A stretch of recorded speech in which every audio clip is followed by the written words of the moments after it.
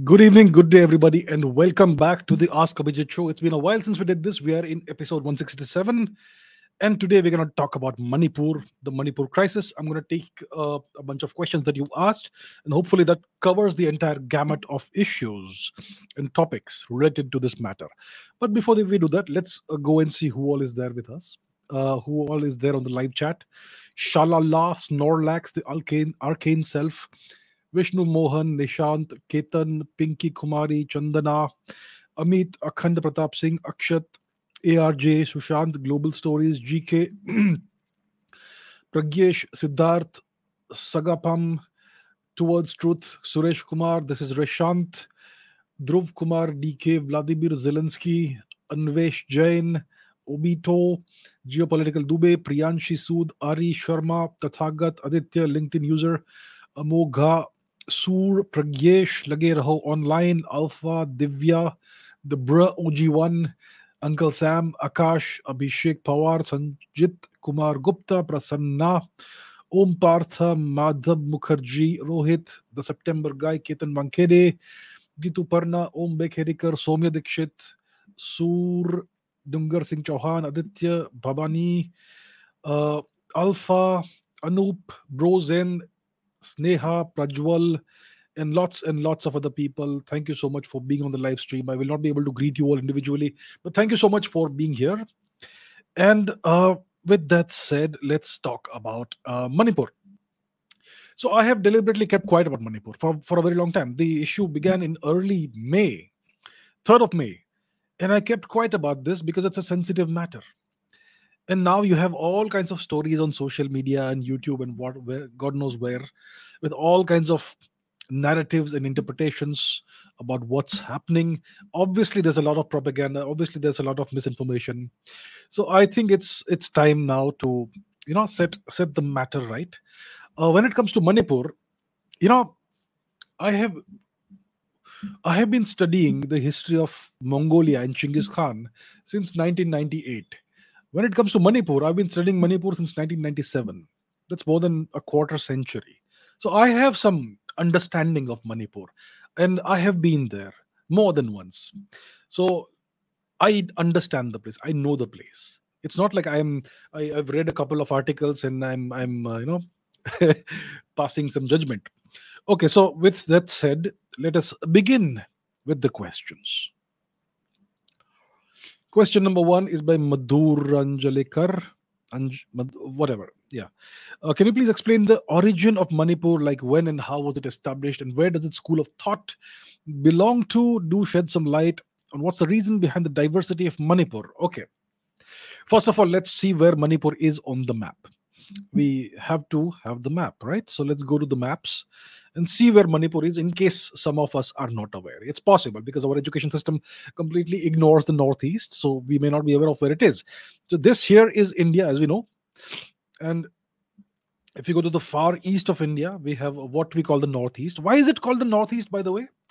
It's because the British first established their foothold in Bengal of India, which is present day West Bengal and present day Bangladesh, unified Bengal. The British first colonized that place. The Bengalis are the oldest colonized Indians when it comes to the British colonization.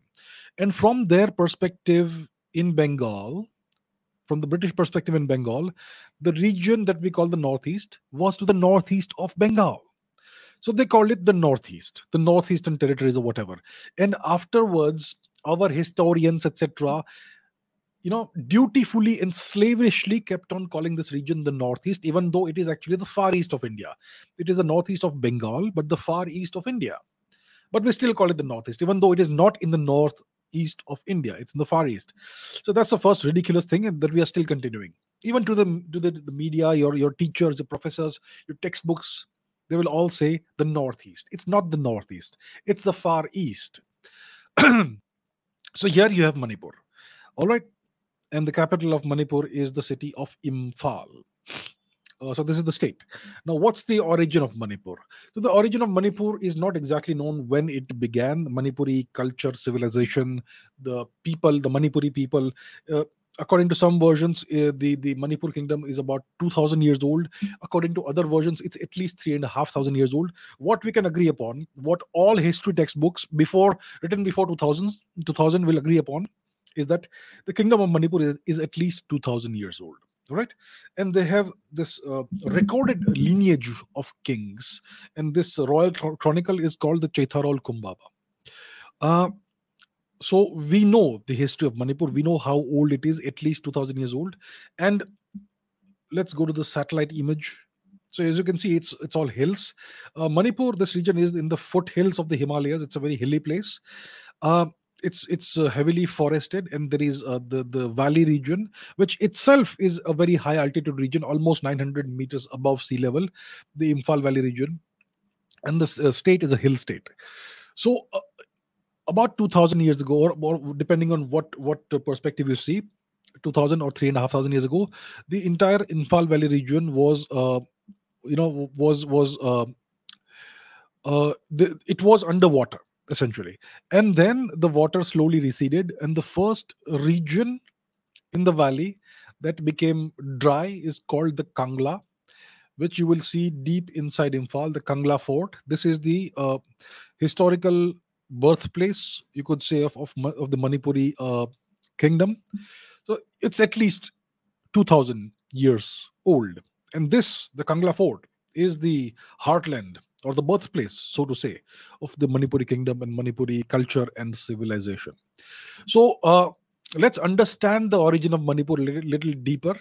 So there is something I've spoken about this, but let me say it again. There is something called the Manipuri language that is about 2,000 years old at least. Everybody knows the Manipuri language, what it is. It's the official state language of Manipur. It's around 2,000 years old at least. Now, the question is, which is the ethnic group that is the originator of the Manipuri language? Today in Manipur, there are three major ethnic groups: the so-called Nagas, the so-called Kukis, and the Meiteis.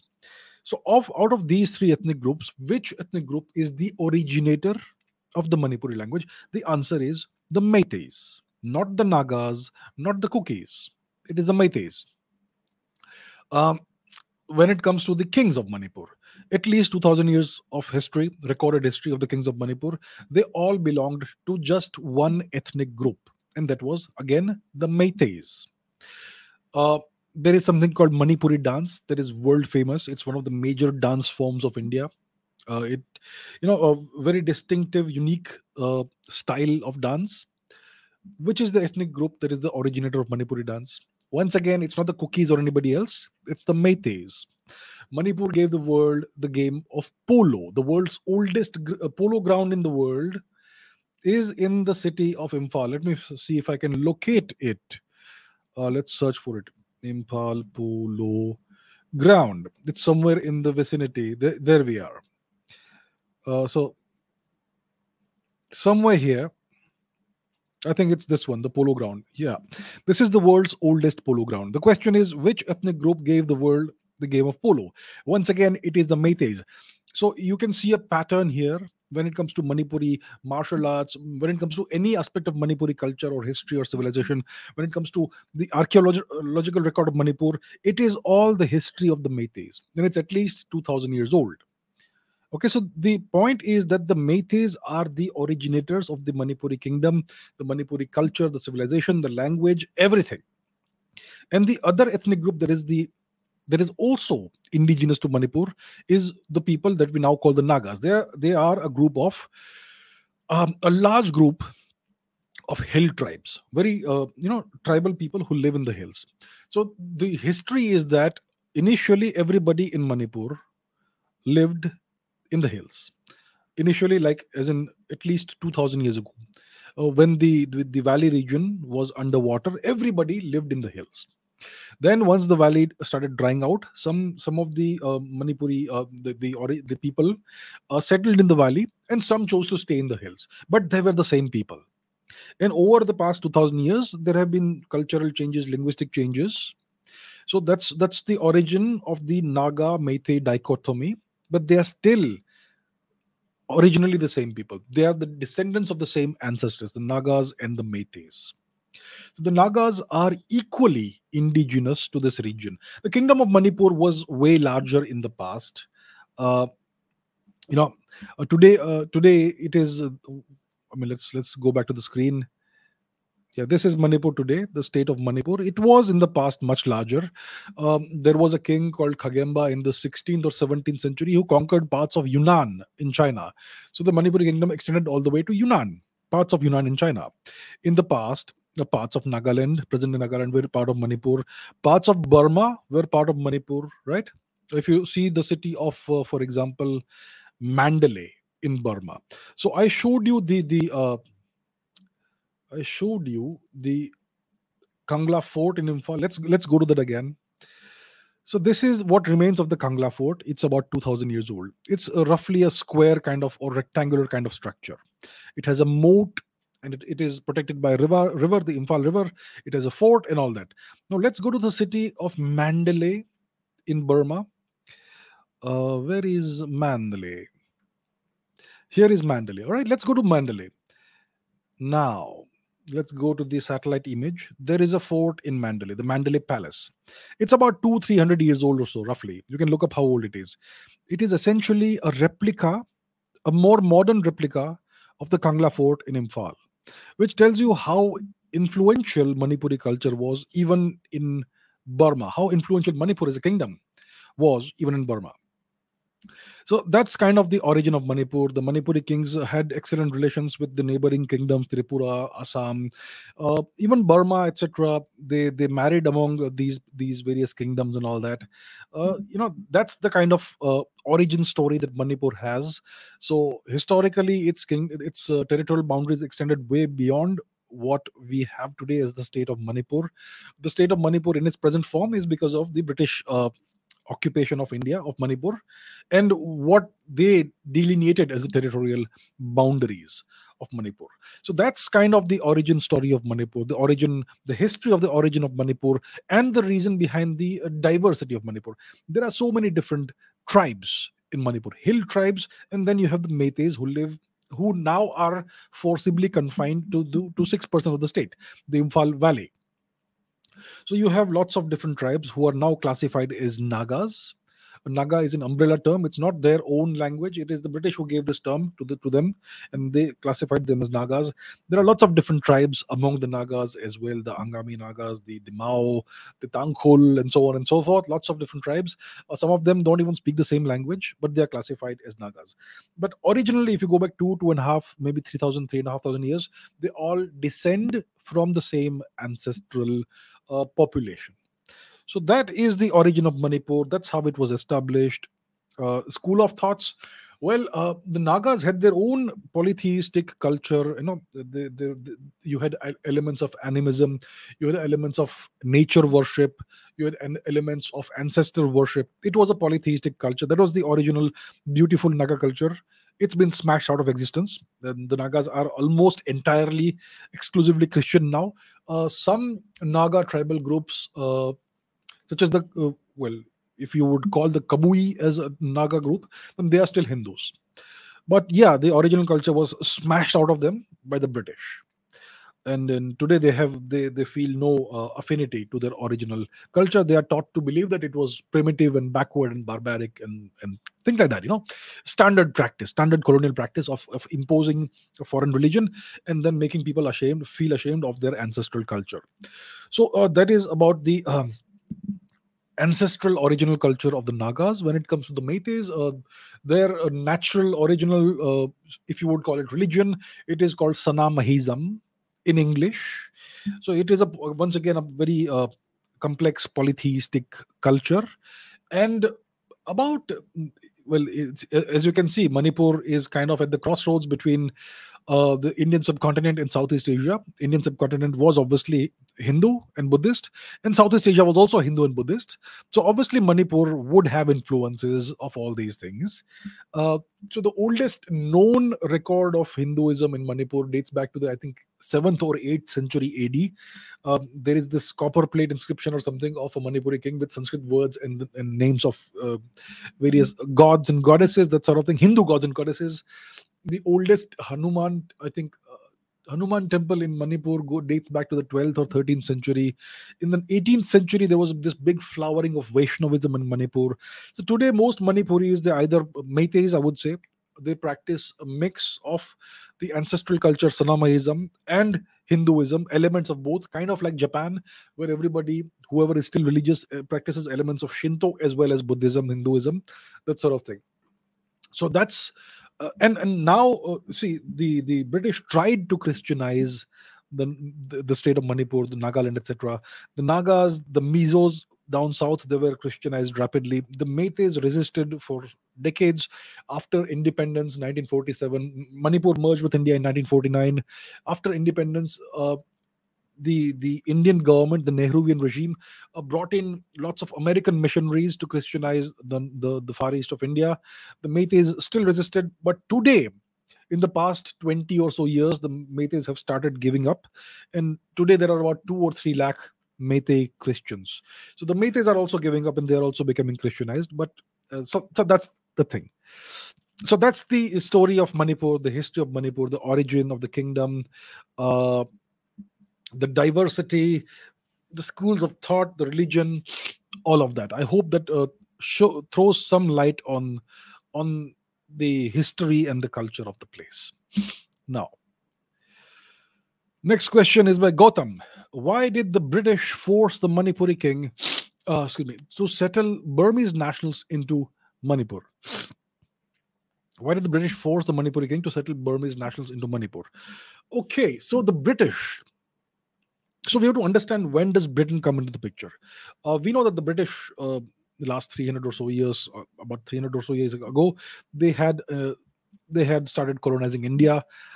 Their first foothold was in Bengal, present day West Bengal and Bangladesh, unified Bengal. And then what happened is, in the 18th century, you had this great flowering of Vaishnava culture in Manipur, a great era of cultural efflorescence and all that. Then, in the beginning of the 19th century, things went bad. The royal succession was messed up. There was infighting for succession, for becoming the next king. There was political disunity, there was political instability. And I think it was the year 1819 that the Burmese invaded and conquered Manipur. Burma, as you can see, is south of Manipur, very large kingdom. Today it's a country, Myanmar, Burma. So the Burmese king invaded Manipur successfully in 1819 and occupied Manipur for 7 years. So from 1819 to 1826, approximately, if I recall correctly, the Burmese occupied Manipur. It was a disastrous time for Manipur. They took incredible numbers of Manipuri prisoners of war, and they settled them in. They took them to Burma to use them as slave labor. Their descendants still live there today. Burmese Meiteis who still practice their culture. Lots of Manipuris, Meiteis, were forced to escape to parts of Assam, to Tripura, and so on, just to survive. Those are the and even Bengal. You could say places like Sylhet, etc. So this is the origin of the Vishnupriya Meiteis, who live outside of present-day Manipur. And Manipur was devastated. So it's called 7 years of devastation, Chahi Taret Khuntakpa, from 1819 to 1826. Eventually, the Manipuri king was able to take control of Manipur again, but he had to turn to the British for protection because the Burmese threat was always there. And that is the entry of the British into into Manipur. And essentially, Manipur then became a British protectorate, a British puppet, a British vassal state. That's what happened. The British they installed a political agent in the court of the Manipuri king, and that's where everything started going bad. So the British, they were also expanding into Burma and all that. So there is a place called Chin State. Let's go and see Chin State. Chin State. Whoa, what? Not China State, Chin State. Okay, so this shaded region is Chin State, and that's where you have the Zo people. The Chin Zo people, Zo Chin, whatever you want to call them. It's a tribal group. It's a bunch of tribes. One of the tribes is called Thadau. There are other tribes as well. It's an agglomeration, or whatever you want to call it, of reasonably closely related tribes, and they are not Burmese, by the way. They don't speak the Burmese language. But the Burmese language is not something they speak. They don't practice Burmese culture. The Burmese are they have historically been Hindu and Buddhist. Today it's called a Buddhist nation. Well, the Chin people are not Buddhists. They don't speak the Burmese language. They don't practice Burmese culture, and they are essentially fighting a war for secession from Burma, separatism. So the British ventured into this region, and they started settling these Burmese nationals in small numbers in Manipur. Uh, they said that these guys are gonna help us as porters and all that. They're gonna be, they're gonna do some uh, labor work for us and things like that. And the term they used for these people was coolies, but then it morphed into cookies, right? So the origin of the word cookie is coolie. So then the British started settling them in Manipur. Why did they want to settle these outsiders, these foreigners into Manipur? It was the classic tactic of divide and rule. So you see, the British started exercising a significant amount of influence and control over the Manipuri kingdom, over the policies of the Manipuri king, and everybody could see what's happening. The British were taking over, and the hill people, who are now called the Nagas, they always had this close allegiance and alliance with the Meiteis, with the Manipuri king. Overall, they have been the same people historically. So the so-called Nagas, who are now called Nagas, they would conduct raids on British possessions, and they would harass the British, and things like that. And this was in support of the Manipuri king. So the British wanted to drive a wedge in this entire arrangement. So they brought in these outsiders, these tribes people who were not Burmese but who were in Burmese territory. They started settling them in Manipur. They started by settling them in the south, the southern regions of Manipur, you know, south of Imphal and all that. These were all Naga territories. There were lots of hill people who are now called Nagas who lived in all these regions. South of Imphal, More, Churachand, south of Churachandpur, etc. These tribals, these Burmese nationals, tribals, they were settled here, and slowly over a few decades, they brutally and violently, ethnically cleansed the Nagas from these parts of Manipur.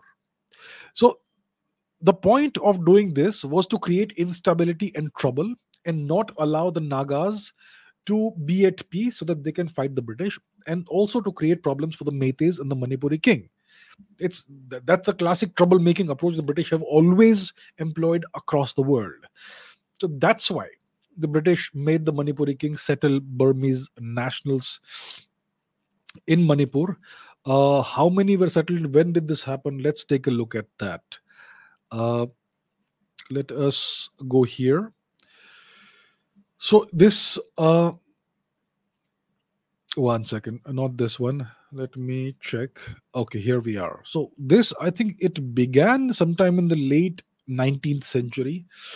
It speaks about, this is a snippet of a book. It says in January and February 1872, there were expeditions and all that. The captives, all that stuff. The whole of the above have been settled by the Maharaja in the Thangjing range of hills and valleys southwest of Moirang. So these are all, some of what we call cookies now. See, Kongjai cookies and all that. So yeah, they say that the Maharaja did this, but it was done at the behest of the British. So that's how it happened. It is the classic divide and rule strategy. Create trouble for the natives by settling outsiders who are inimical to you, who don't respect and value your culture, who want to grab land. That's what the British did, to create trouble in Manipur, so that they could rule by creating trouble, dividing everybody, making everybody fight each other, so that they could exploit that situation. That's why the British did that. I bet he doesn't even know how the term cookie originated. Like I said, the term cookie originates from the word coolie. The British brought in these tribes people from Chin state in Burma, settled them in Manipur. Their job was to be porters and laborers, and they were called coolies. Eventually, that morphed into the term cookies. So these foreign outsiders who were settled by the British in the 19th century in Manipur were originally called coolies by them, but then the term morphed into the word that we use now, Kuki. Next, two comments. 22,400 square kilometers of Manipur never had foreign Burmese tribes before the advent of the British. And someone responds, your total land area was 700 square kilometers, will always be 700 square kilometers, brother. So the first, so the first, this one here, the first line is by clearly somebody who's a Meitei, and the second one is by somebody who is a Kuki and who claims that Meiteis always were residing in the Imphal Valley region, 700 square kilometers. Once again, let's go and see the map. The Imphal Valley region is roughly 700 square kilometers. And the Kukis claim the Meiteis always lived there, and everything else is either Naga or Kuki territory, mainly Kuki territory. That is the claim the Kukis have been making of late. And that's what this comment is about. Right? So let's see how true this is. Let's see the veracity. Let's examine the veracity of this claim. So this is a book that was written in 1873 by somebody called R. Brown, clearly a British occupier. It says native state of Manipur, the hill territory under its rule. So it clearly says that the hill territory is under the rule of the state of Manipur or the kingdom of Manipur.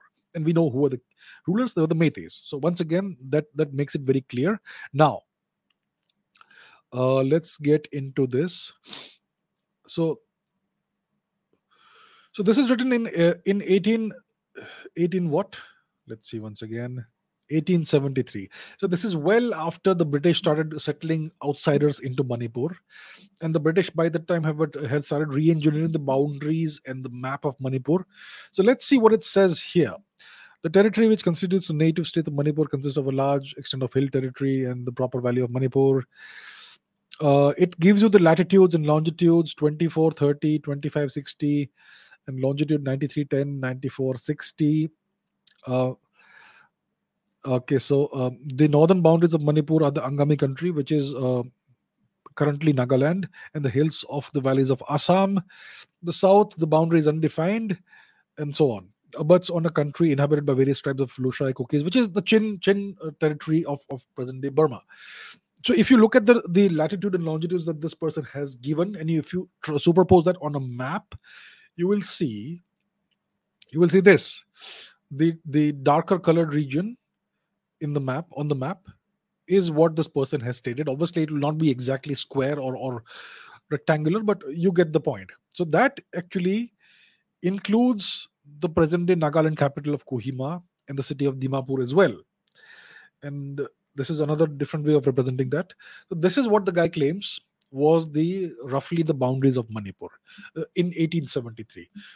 Excuse me. So clearly, and there was something called Kabo Valley.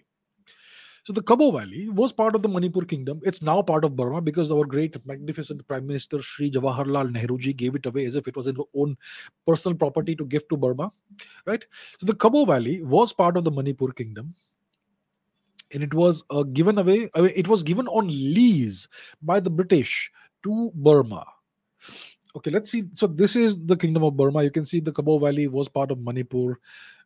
This over here is the Kabo Valley. Now let's see.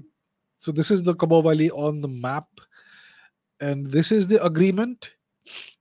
It is the intention of the Supreme Government to grant a monthly stipend of 500 Sikka rupees to the Raja of Manipur to commence on the 9th day of January 1834, the date at which the transfer of Kabo took place, as shown in the agreement, and so on. So the Burmese would give the Manipuri king, Raja, a payment, a monthly stipend, a monthly payment in exchange for the valley, which would be on lease to Burma. It doesn't become part of Burmese territory, right? And this is further details of that. You can check it out. You can freeze the screen, pause the screen, and take a look at this, right? I'm going to take it off the screen now. If you want to see the Kabo Valley, I can show it to you on the map itself. So once again, we go back to the map and we search for Kabo Valley. which is near More. Yes, so this is the Kabo Valley. As you can see, it's near More in Tamu, and it's slightly smaller than the Imphal Valley, but it's a significant region. So all of this was part of the Kingdom of Manipur. You had Meiteis living in all these places. You know, you cannot keep on distorting history to base to suit your agendas and all that. It's quite clear. It's evidently clear from the British records themselves how large the Kingdom of Manipur was, how large the territories under its domain were. It's very clear that the Chin people, the so-called Cookies, came from Chin state. They were not Manipuris. They were never in Manipur. It's the British who settled them there. I think it's very clear if you examine just a few historical records, which are all available in the public domain. So I would encourage everybody to look into this. So these claims that your total area was 700 square kilometers are laughable. They are risible. They are asinine, and they are complete propaganda and fiction. The Cookies are not Manipuris. They are not, they have never been Indians. They were settled by the British as troublemakers in the late 19th century. So, so that's the deal. Okay.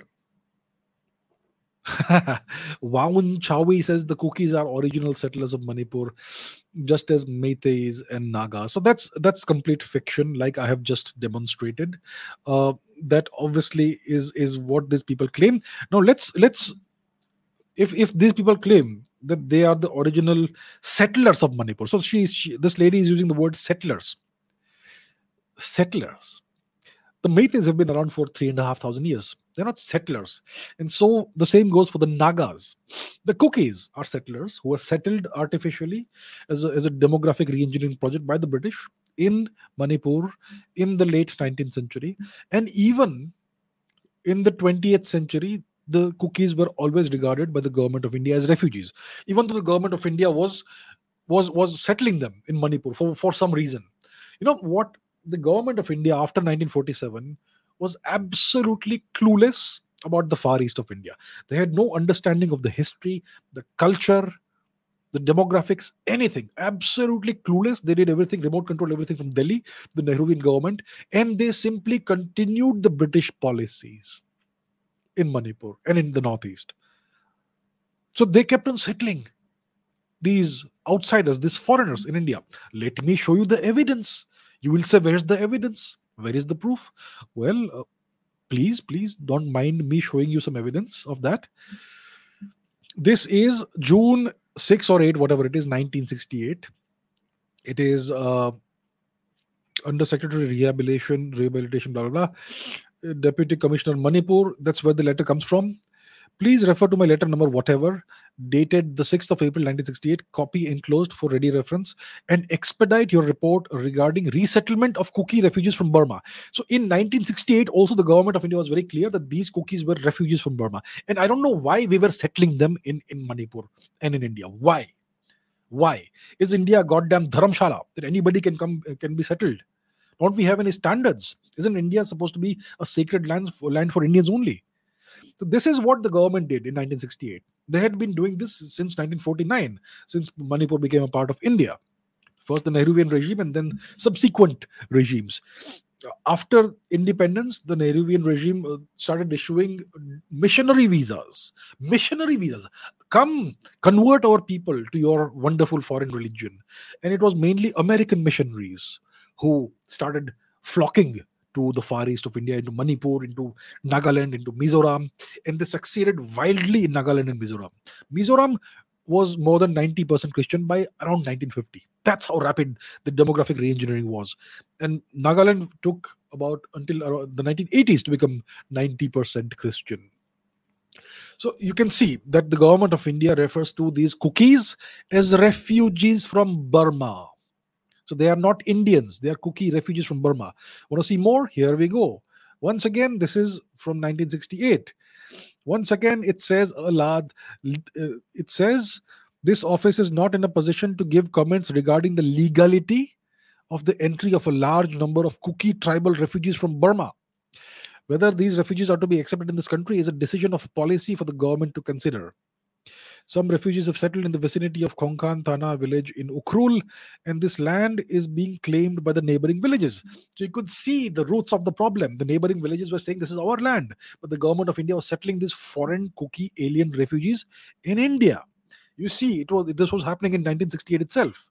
This problem, the roots go back to the British occupation of Manipur, late second half of 19th century, and even more in the 20th century. The roots are the policies of the Indian government in the after independence. Ridiculous policies, settling cookie aliens in Indian soil, Indian territory. And you can see at that time itself, the various local villages were saying, this is our land. How can you give it to these people? So, it's this disaster. You can see the disaster in the making over here from these letters. The disaster in the making right here. 1968, you can see the roots of the disaster, which we are currently witnessing in Manipur right now. Foreigners being settled in India, claiming Indian territory as their own, and that just continued on and on and on. Here's something more recent. There was a coup in Burma in 2021. The Burmese junta, the Burmese military took back power from Aung San Suu Kyi's government, and there's a civil war going on in Burma, and it's displaced 1,827,000 people since February 21, out of which 53,000 officially from Chin state have entered India's northeast states of Mizoram and Manipur. Who allowed these foreigners to enter India? For what purpose? How did the government of India make the decision of allowing these refugees into India? Is that our problem? Is that India's problem? I just don't understand these goddamn policies, which we are still seeing today. We are still seeing these policies today. Let's see further. And see, it says 53,000 individuals, cookies, have entered as refugees in the last since February 21. That's an official figure. The actual figure, as we all know, is going to be a multiple of that, like 5 times, 10 times of that. Okay. This is a press release from 24th July 2023. So on 23rd of July 23, 705 cookies crossed the India Myanmar border and entered Manipur, Chandel district. And all the specific details of how many males, how many females, how many children, which area, how many, everything is given in great detail, which means that they did not enter quietly or surreptitiously. Their entry was monitored, and the number of men, children, etc., women, children was all noted down and recorded, which means the security forces who are guarding the borders allowed this to happen and recorded every single individual. And the government of Manipur has said has given a show cause notice. Why did you allow this to happen? And send them back. But I'm sure they've not been sent back. Here we have some more illegal. It says very clearly illegal immigrants. All these cookies are illegal immigrants. Please understand this. They are not Indians. So this claim that these individuals make, that cookies are original settlers of Manipur, and that's what the Indian media is amplifying. The Indian media, which is I just don't understand, the Indian media is amplifying all this nonsense. So that's the deal. These cookies are foreign refugees, illegal infiltrators. I think I have demonstrated it very clearly through all these documents. The cookies aren't Indians. They have never been Indians. They have no affinity with Indian culture. They have nothing in common with the people of India, the people of the far east of India, the Meiteis and the Nagas. Nothing in common with them, but they want their territory. That's what's happening. The cookies, they're foreigners, aliens, illegal aliens. Please understand this. Okay, next question. Vinup Malkhani says, okay, thank you. What are the best measures to curb the foreign interference, to curtail the local insurgencies in India? I mean, I'm sure you mean the far east of India. To understand what we can do to curtail all this nonsense, we have to understand the origins of these insurgencies. Okay, so after 1947, 1949, Manipur joins the Union of India. After that, the government of India, like I said, adopted the same policies that the British adopted. They said that if our British masters were doing something, it must have been the right thing. So let's continue the same policies. So they completely isolated the far east of India from the rest of India. Let's go back to the map so that you understand what's happening. Uh, so the Nehruvian regime, it starts with Mr. Nehru, the great man himself. Yeah, what he did was he completely isolated and cut off the far east of India, Assam onwards, completely isolated this region from the rest of India. There was no new infrastructure that was constructed. Very few roads were constructed. No new railways. Even today, we hardly have any railways in the far east of India. No airports, no connections, no hospitals, no schools, nothing, no jobs, no progress, no development. And then you had this inner line permit system, which means that even if you lived in India and you wanted to visit this part of India, you would need a special permission, for which you would have to answer all kinds of questions, and they could deny it to you. So that marginalized the far east of India, completely isolated it, completely. You know, First of all, the original kingdoms had been destroyed. The princely states had their power was taken away, and then this new governance system, the Nehruvian governance system, was imposed, which was a disaster. So the people over here, they felt neglected. They felt that they were being given a very cruel stepmotherly treatment. There was no development. Nobody could get jobs. Nobody could earn money. The only choice you had was either you become a drug addict, because the Golden Triangle is right next door, the producing region, or you become a terrorist or an insurgent, and you fight for independence. So this caused a sudden explosion, spontaneous explosion of insurgencies, separatist insurgencies in all the states of the far east of India, whether it is Assam, whether it is Nagaland, whether it's Manipur, whether it's Mizoram, everywhere. Every state erupted in insurgencies. And in every state, there were multiple insurgent groups. So in Mizoram, you had the Mizos, and that insurgency became so bad that former Prime Minister Mrs. Gandhi, Indira Gandhi, she had to take the incredible step of asking the Indian Air Force to bomb the capital city of Aizawl and other places. That's how bad the Mizo insurgency had become. Right, in Assam you had the Bodo thing and all. Nagaland you had various insurgent groups. In Manipur you had Naga insurgents, Meitei insurgents, and so on. Imagine this. Try to comprehend this. The Meiteis in the 20th century were all Hindus. Today, lots of them have converted to Christianity, sadly. In the 20th century, the Meiteis were all Hindus, and they were fighting. They had insurgent groups who were fighting to separate Manipur from India. Imagine Hindus being treated so badly, they want to separate from India. Can you imagine that? Can you comprehend that? It tells you the status of Hindus in India. It gives you a very good idea of how Hindus are treated in India. Hindus did not want to be a part of India. That was the situation. Horrible. Absolutely horrible. So that's why you had all these insurgencies in the far east of India, because of the absolutely horrible, cruel marginalization and stepmotherly treatment given by the government of India to this entire enormous region. Right? So that's why you had insurgencies. And then you obviously had the Christianization. Mr. Nehru, gave a red carpet welcome to hordes of American Christian missionaries to convert all the people, entire populations, entire tribes, entire states, Nagaland and Mizoram, especially Meghalaya. Also, you have so much of that. Now they're trying to convert Arunachal Pradesh as well.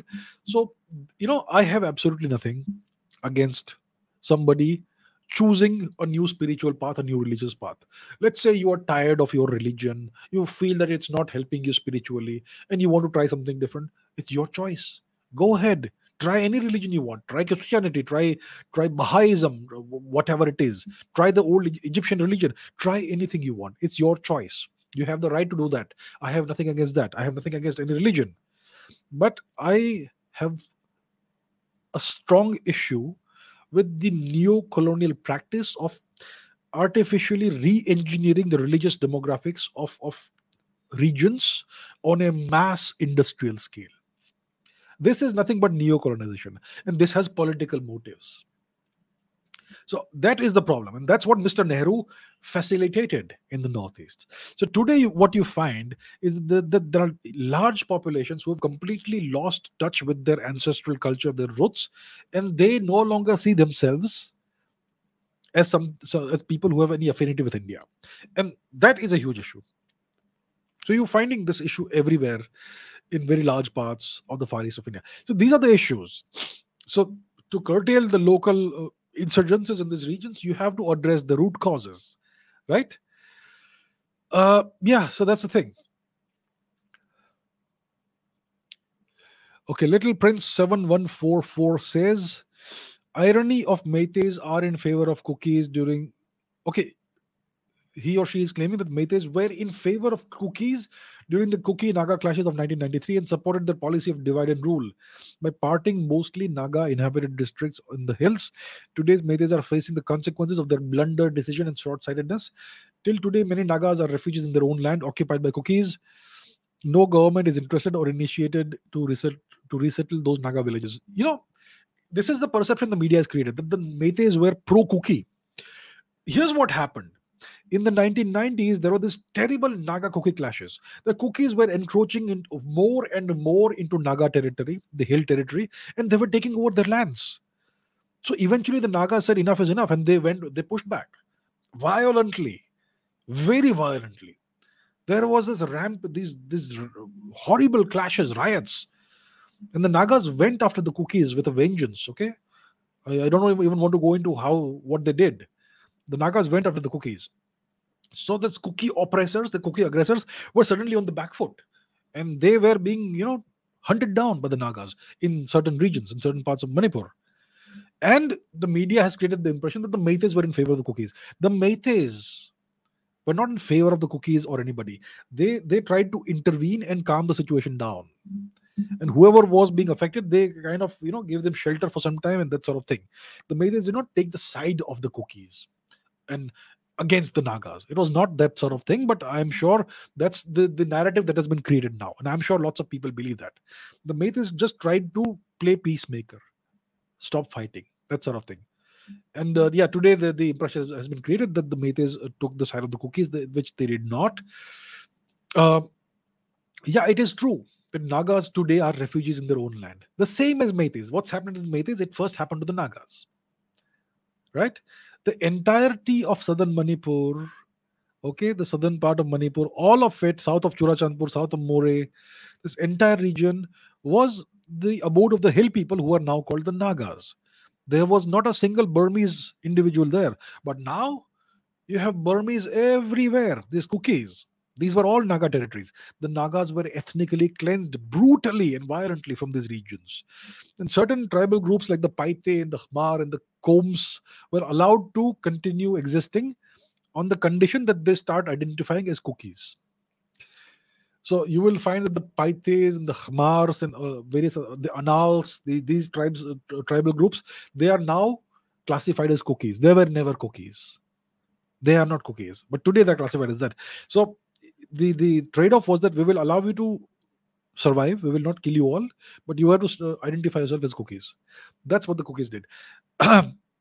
So yes, there are so many Nagas who have lost their lands, they're refugees in their own land. The same that's happening to the Meiteis. The government, yeah, what can I say? All the Naga villages are gone. In the past couple of decades, God knows how many lakhs of cookies have entered Manipur.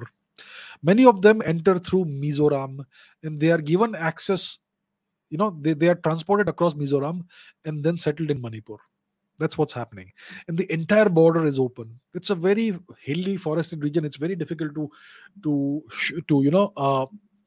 fence it. But I think that's something that needs to happen. So, yeah, to answer this question or this comment, the Meiteis were not in favor of the cookies. They were simply trying to calm things down, to play peacemakers, not favoring one side or another. But yes, they were kind of, you could say, kind, to the cookies, and now they're being paid back by the cookies for being kind to them, by that sort of thing. Uh, so understand, the Meiteis did not take the side opposite of the Nagas. They did not stop the Nagas or prevent or fight the Nagas or impede the Nagas in whatever they were doing. They simply tried to calm things down and maybe help out whoever was affected. And today this impression has been created. Okay, Sana Jauba Angom says, how can we deal with the aliens who have infiltrated from Myanmar and who are getting into politics and the academic circles of India? And Akhil says, all are making the Meiteis villains who are Hindus who don't have any reservations. Right, so what happens? Lakhs of these cookies, they infiltrate into India, into Manipur, either from the Chin state directly or via Mizoram. That's what the Manipuri media has been reporting for a long time. They are foreigners. They come into Manipur, they settle down, they create new villages. In the past few years, more than 1,000 new villages have appeared in Manipur. Let's go back to the map. You will not see these villages on the map of Manipur. But if you go to Google Earth and you see the satellite images, you will see at least 1,000 villages that have cropped up in recent times that are not registered and that they do not appear on the map. So there's an incredibly huge influx of illegal foreign Burmese nationals into Manipur. It's always Manipur. It's not Mizoram. The Mizos are not settling any cookie in Mizoram. They are being told to go and settle in Manipur. You see, it's interesting. Uh, once these people settle down in, say, Manipur, they automatically are. What happens? First of all, they acquire Indian documentation. Let me show you evidence of that. They acquire Indian documentation. So let me give you. Here we are. Okay. So these guys, once they reach India, they acquire Aadhaar cards. Aadhaar cards are being essentially sold for 8,000 rupees a piece in Mizoram. Myanmar refugees in Mizoram found with forged government documents. The same thing is happening with illegal Bangladeshis. The same thing is happening with illegal Rohingyas. They all get genuine Aadhaar cards. Once you have an Aadhaar card, you can get a passport, and that's it. That's it. You're a citizen. So that's how easy it is. 8,000 bucks, and you get an Aadhaar card. And I assure you, it's not going to be a fake Aadhaar card. So that's what happens. So once they get an Aadhaar card, and then they are Indian nationals, even though the Aadhaar card is not official proof of nationality, but the passport is. And you can get a passport on the basis of an Aadhaar card. So what nonsense is this? That other documentation is not enough for nationality. You can get a passport on the basis of that. That is proof of nationality. So that's how easy it is for these Burmese illegal infiltrators to get Indian documentations. Once this happens, they are classified as scheduled tribes. So they get all kinds of benefits and perks that the Meiteis don't get. They get reservations in schools and colleges and universities. They get financial benefits. They get reservations in government jobs, in academic jobs. They become professors. They become academics. They become IAS officers. They become IPS officers. When the entire Manipur this entire issue started in the beginning of May, the DGP of Manipur was a cookie. You see? So that's what's happening. These guys automatically, the moment they settle down in India, and in a week or two or whatever time it takes to get Aadhaar card and then maybe a passport or whatever else, then they immediately get all kinds of benefits that ordinary Indian citizens don't get. The Meiteis are general category, like all other Hindus, or like most other Hindus. I don't know. Let me take that back. The Meiteis are general category. They are not SC or ST or whatever. So they get no benefits, no reservations in their own land, in their own state. They are marginalized. They are confined to 6% of the territory by Indian law. Yeah.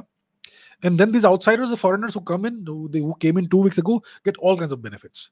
That's what happens. And there are professors in certain universities in India who were born in Burma. It's documented. There are certain people who have served as MPs in Burma's parliament who are now Indian nationals.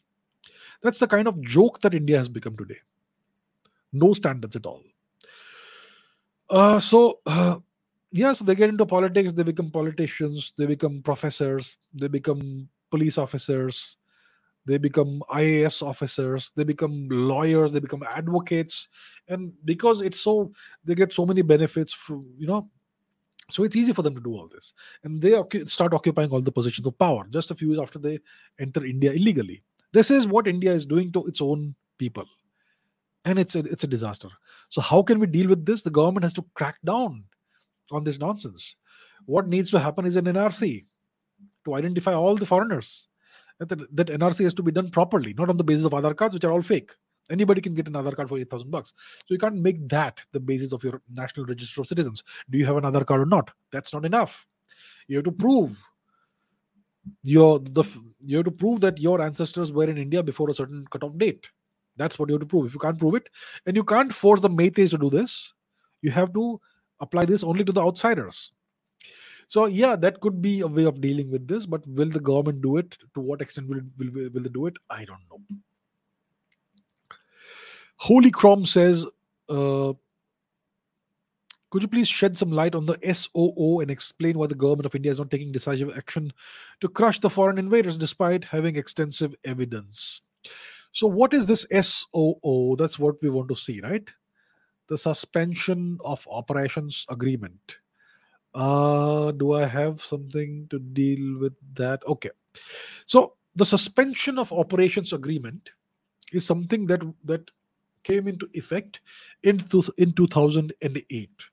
The then government of India entered into this agreement with the Kuki insurgents, the Kuki terrorists.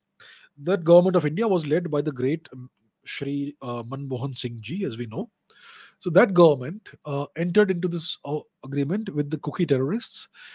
In this, as part of this agreement, the Kuki terrorists were allowed to keep their weapons, all their weapons. They were made to register the number of terrorists that they have. They were allowed to keep operating their terrorist camps with weapons, with their flags, with their fictitious nation's flag. Um, and they were the local paramilitary forces like the Assam Rifles were told to monitor the activities on a routine basis. So that established good relations within the Assam Rifles and the Kuki terrorists. That's what is being said, allegedly. Uh, so that was the suspension of operations agreement. When it came to the Meitei insurgent groups, they were all disarmed. They were all required to put down their weapons, and they were totally disarmed. Some of these so-called insurgent groups, they still operate maybe across the border in Burma or somewhere, but they don't have any public support at all. The Meitei people, the Manipuri people want peace, they want development. That's what they've always wanted. So the Meiteis were disarmed. The Kukis were allowed to keep their weapons, their sophisticated weapons from where they got all that. Yeah. And they were allowed to keep their terrorist camps. Let's take a look at the location of these terrorist camps, shall we? Take a look. These Kuki terrorist camps, they ring fence the Imphal Valley, the city of Imphal. You must have heard of the Chinese string of pearls strategy to encircle India. Well, see, the Meiteis, the original people of Manipur, are forced by Indian law to only live in the Imphal Valley. They're not allowed access to the rest of their ancestral territories. And this small, tiny territory where they are forced to be confined to, that is now ring fenced by these Kuki terrorist camps. This is the suspension of operations agreement of India. Excuse me. And it is alleged that the cookies terrorists, they are not uh, you know upholding the terms of the suspension of operations agreement, and uh, more terrorists are coming in from the Chin state, from across Burma, and so on. So that essentially is the suspension of operations agreement. The government of India, the Manmohan Singh government, gave special preferential uh, treatment and status to the Kuki terrorists, the Kuki insurgents. They disarmed the Meiteis. Why give preference and special treatment to foreign aliens, illegal infiltrators? I just don't get it. Why were they not disarmed like everybody else? Why were they allowed to continue on? And why were they allowed to ring fence the capital city like that? I just don't understand. So that's what the SOO is, the suspension of operations agreement. And another clause in the SOO was that each Kuki terrorist who is registered will be given a stipend of 6,000 rupees per month at Indian taxpayer expense. So every year when you pay taxes, some of it goes into the pockets of the cookie terrorists. Great privilege for all of us to be funding the cookie terrorists. So the question is, why is the government of India not taking decisive action to crush the foreign invaders, despite having extensive evidence? We have all the evidence of these people in their terrorist activities and what they're doing. Now, as I have demonstrated, this problem started more than a century ago. The roots of the problem are in the second half of the 19th century, the whole of the 20th century. Post independence, we made it even worse. Our government, right? So that's where that's how the problem has been made to exist. That's how the problem was created. Now, unfortunately, it is Mr. Narendra Modi's job to fix everything.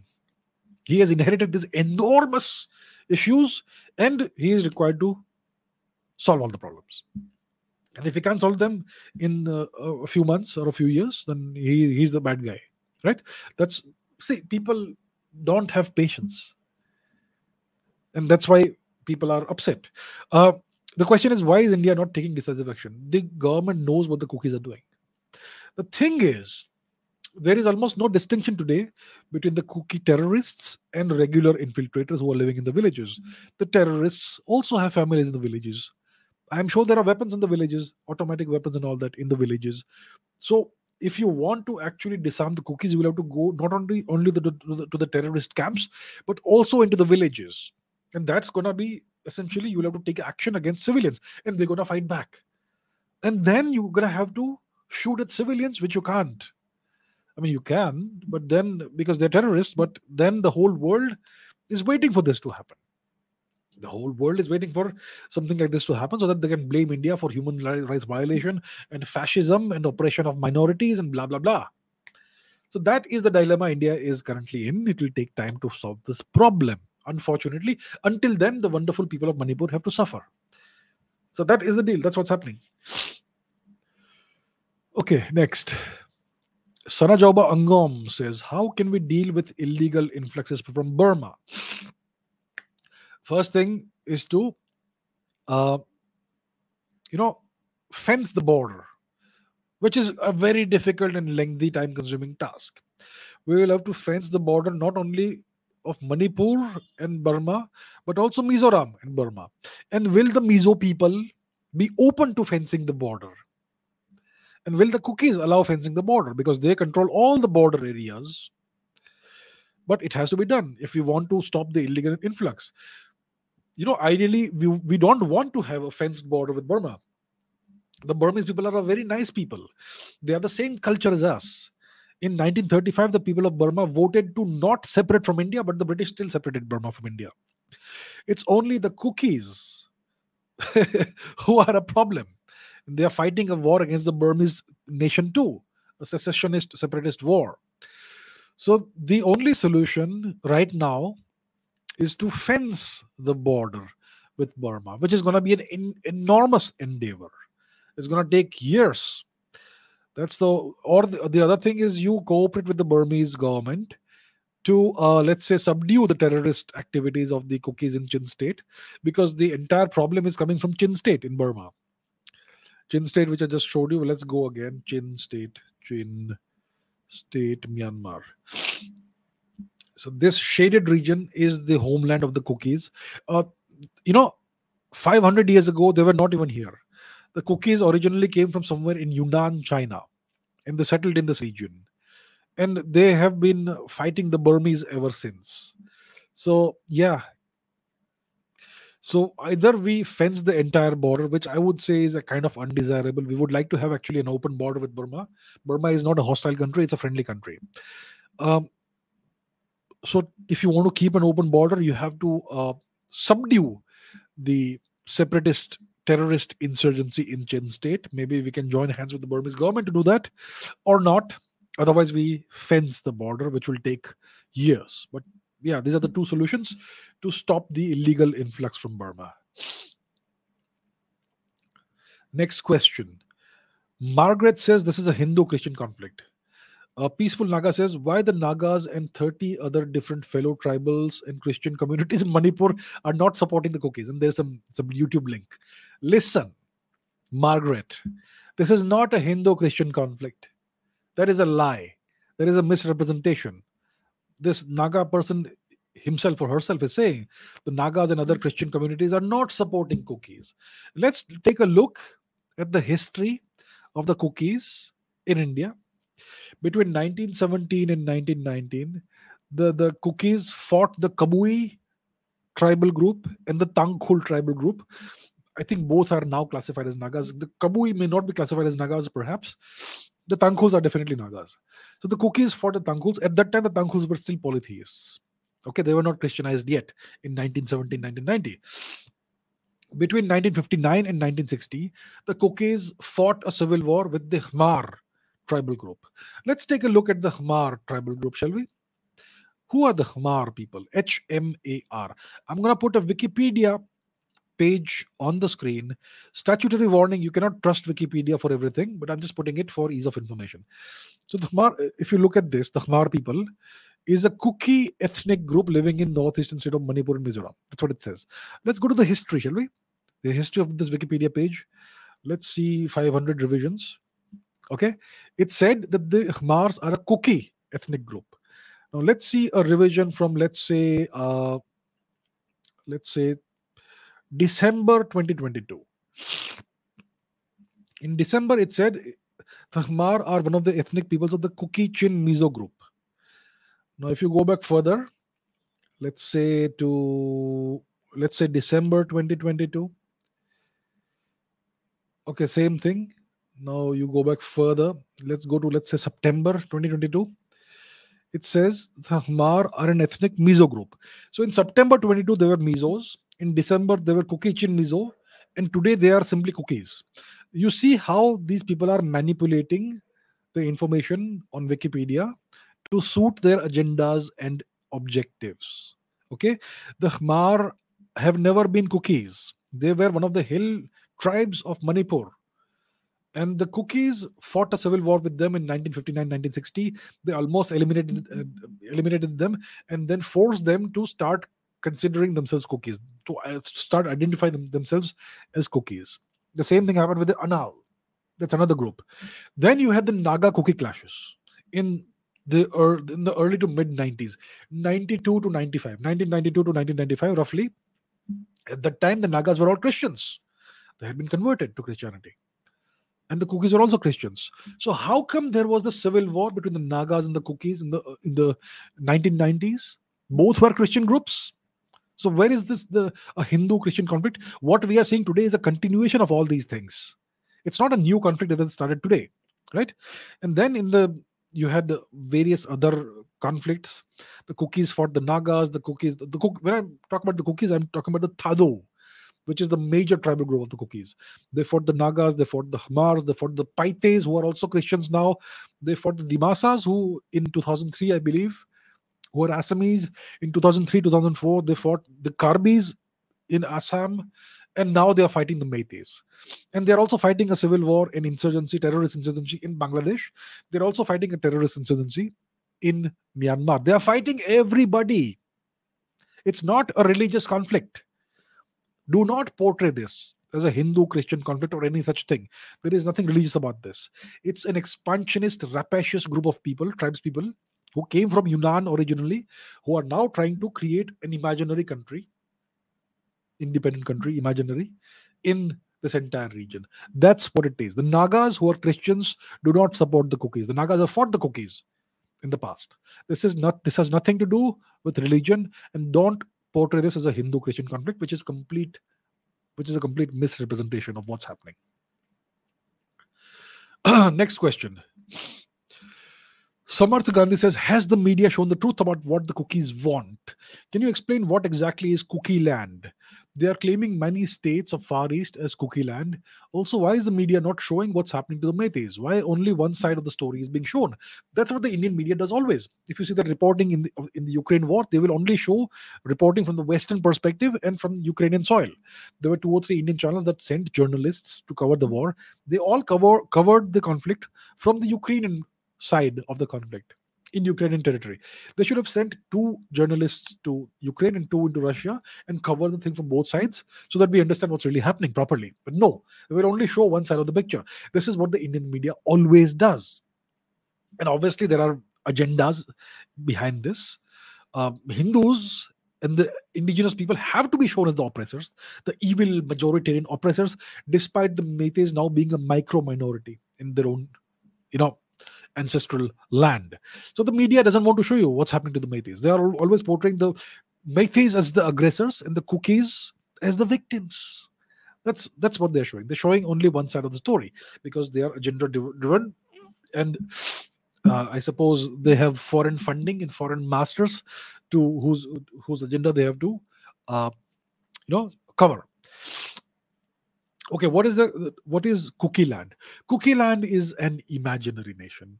It is a it is a nation that doesn't exist. It is a nation that will never exist. It's a fictitious, fake, imaginary nation. Let me show you what kind of Cookie Land they want. Okay, they want to cut off India from the Far East, from Southeast Asia. So here is one example of what Cookie. This is a tweet from 2019. Okay, join me in the fight for the Christ and Cookie Land to be a Christian country. It lies in the middle of Indo-Burma, Indo-Bangladesh. It is recorded as Cookie country in linguistic survey, whatever, whatever, whatever. And he has tagged Donald Trump and God knows who else. So if you can see the shaded regions of this map, it will tell you that they want to take over very large parts of India's Far East and cut off India's access to Southeast Asia. See, today you will find, let's go to the map. Okay. Today you will find that India's access to almost the entire world has been cut off. Pakistan and Pakistan occupied Kashmir cut off India's access to Central Asia and Europe. Chinese occupied Tibet cuts off India's access to Northern Asia and China. And then what we have left is Southeast Asia, right? But we have never developed the infrastructure and the roads and the railways to access Southeast Asia, even though we have borders with Burma, and through which we can go into Thailand, into Vietnam, Cambodia, all the way to Singapore. We can go all the way to Singapore by road or by rail if we construct the roads and rail.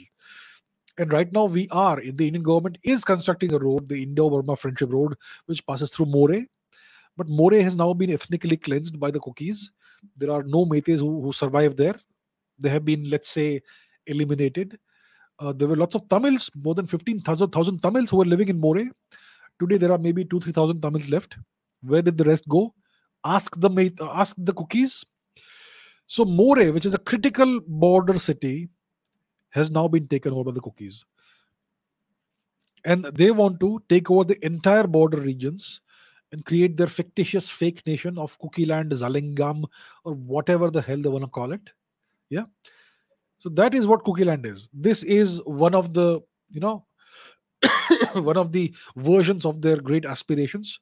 Fight for the Christ and Cookie Land, a Christian country that will cut off India's access to Southeast Asia. Here is another one. This is an even larger piece of territory they seek to,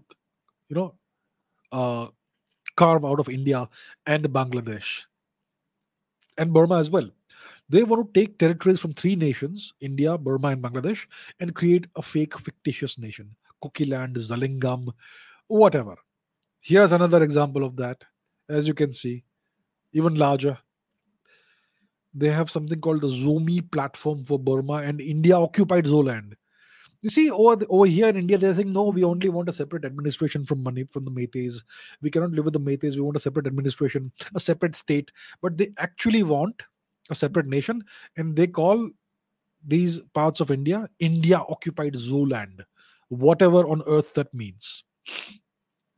And they have a Twitter account called Cookie Government.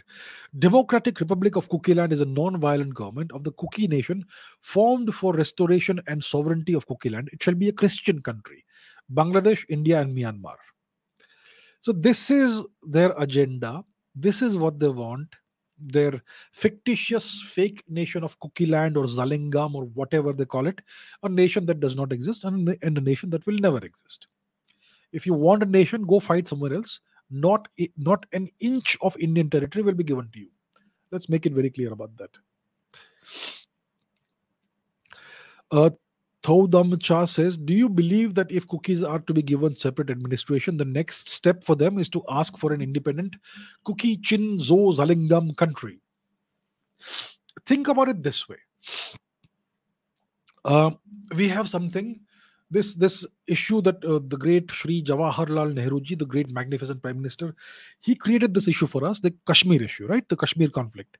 He gave away parts of Kashmir to Pakistan, which is Pakistan occupied Kashmir, Gilgit Baltistan, the Shaksgam region, which has been given to China. That entire issue, right? And the Pakistanis say that Kashmir is ours. They have been saying this for a very long time. Today, they are in no position to say it anymore because they are because India has gone so far ahead of them. But in the past, they were like, "We will take Kashmir. Kashmir hamara hai," and all that nonsense. And there were lots of Indian politicians who were like, "Oh, give it to them. Give Kashmir to Pakistan. Let's solve the issue." You know, if you give Kashmir to Pakistan, hypothetically, Manmohan Singh wanted to give away Siachen to Kashmir to Pakistan, allegedly. The thing is, if you hypothetically give away Kashmir to Pakistan, do you think Pakistan will become India's friend? No. Pakistan will not become India's friend. Pakistan sees India as the permanent adversary, permanent enemy, the nation to be destroyed. You give them Kashmir, you give them anything else, they will never be satisfied until they destroy you completely. Right? And you cannot give in to the blackmail of violent people. You cannot give in to the blackmail of the intolerant, of the ones who do not abide by the law, and especially the ones who are not Indian. So, similarly, if you give these cookies a separate administration, so called, they will not be satisfied with that. They are fighting for an imaginary nation called Zalingam or Zoland or Kukiland. They want to take parts of Burma, parts of India, large parts of India, huge parts of India, and parts of Bangladesh and create this fictitious nation. Giving them territory is going to only encourage them to push further. You do not negotiate with blackmailers and terrorists. You do not give in to the intolerant ones. You simply don't do that. So, yeah, if you give them separate administration, the next step eventually, in a few years, will be to ask for more and more and more. And in India, they will say, "Oh, we want separate administration." But when they go to the US, when they go to Washington, they are claiming that India is oppressing us. They were demonstrating outside the White House a couple of months ago, and they were saying that Narendra Modi government is fascist and they're oppressing us and all that. So in India, they sing a certain tune. Outside India, they sing a very different tune. You cannot give in to their demands. You simply can't. Okay. Sana Jawba Angam says, how can we deal with poppy cultivation by slashing and burning of forest areas? Smiley Srinu says, is this really a fight between the mate and the cookies? I think the conflict is indirectly between the drug mafia and the central government. What are the chances of this?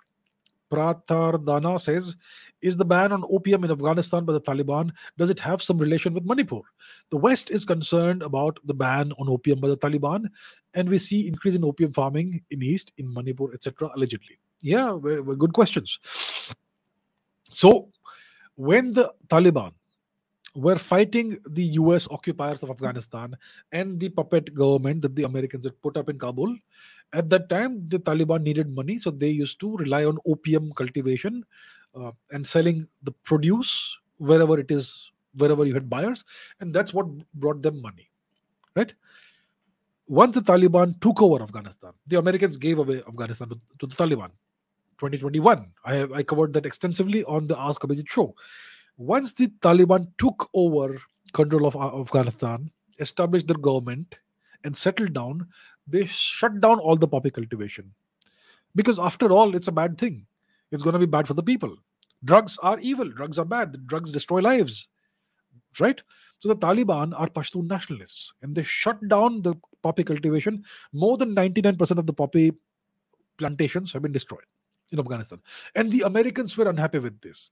There were editorials in various very prominent American publications criticizing the Taliban for shutting down poppy cultivation.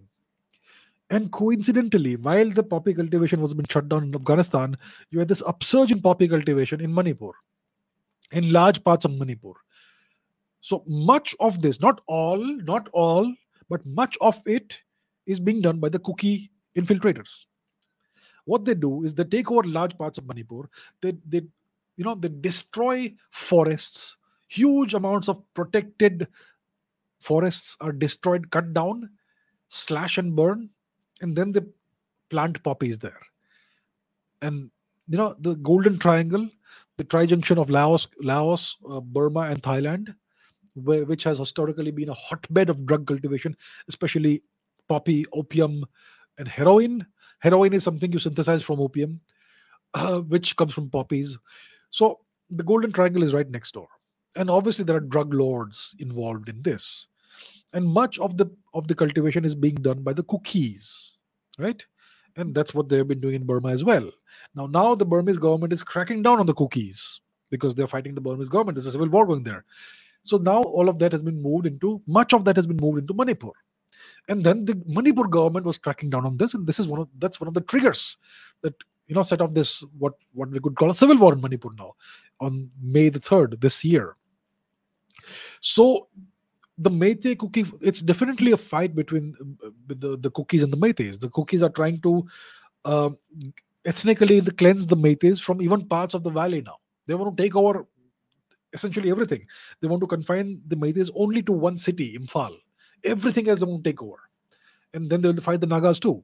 So it's not just cookies and Meiteis. There are Nagas too involved. The Nagas are also the victims. The Meiteis are definitely the victims, and the cookies are the aggressors. And the cookies, much of the poppy cultivation is being done by the cookies. It's a huge, massive, lucrative source of income, which allows them to buy sophisticated weapons from God knows where, and so on, right?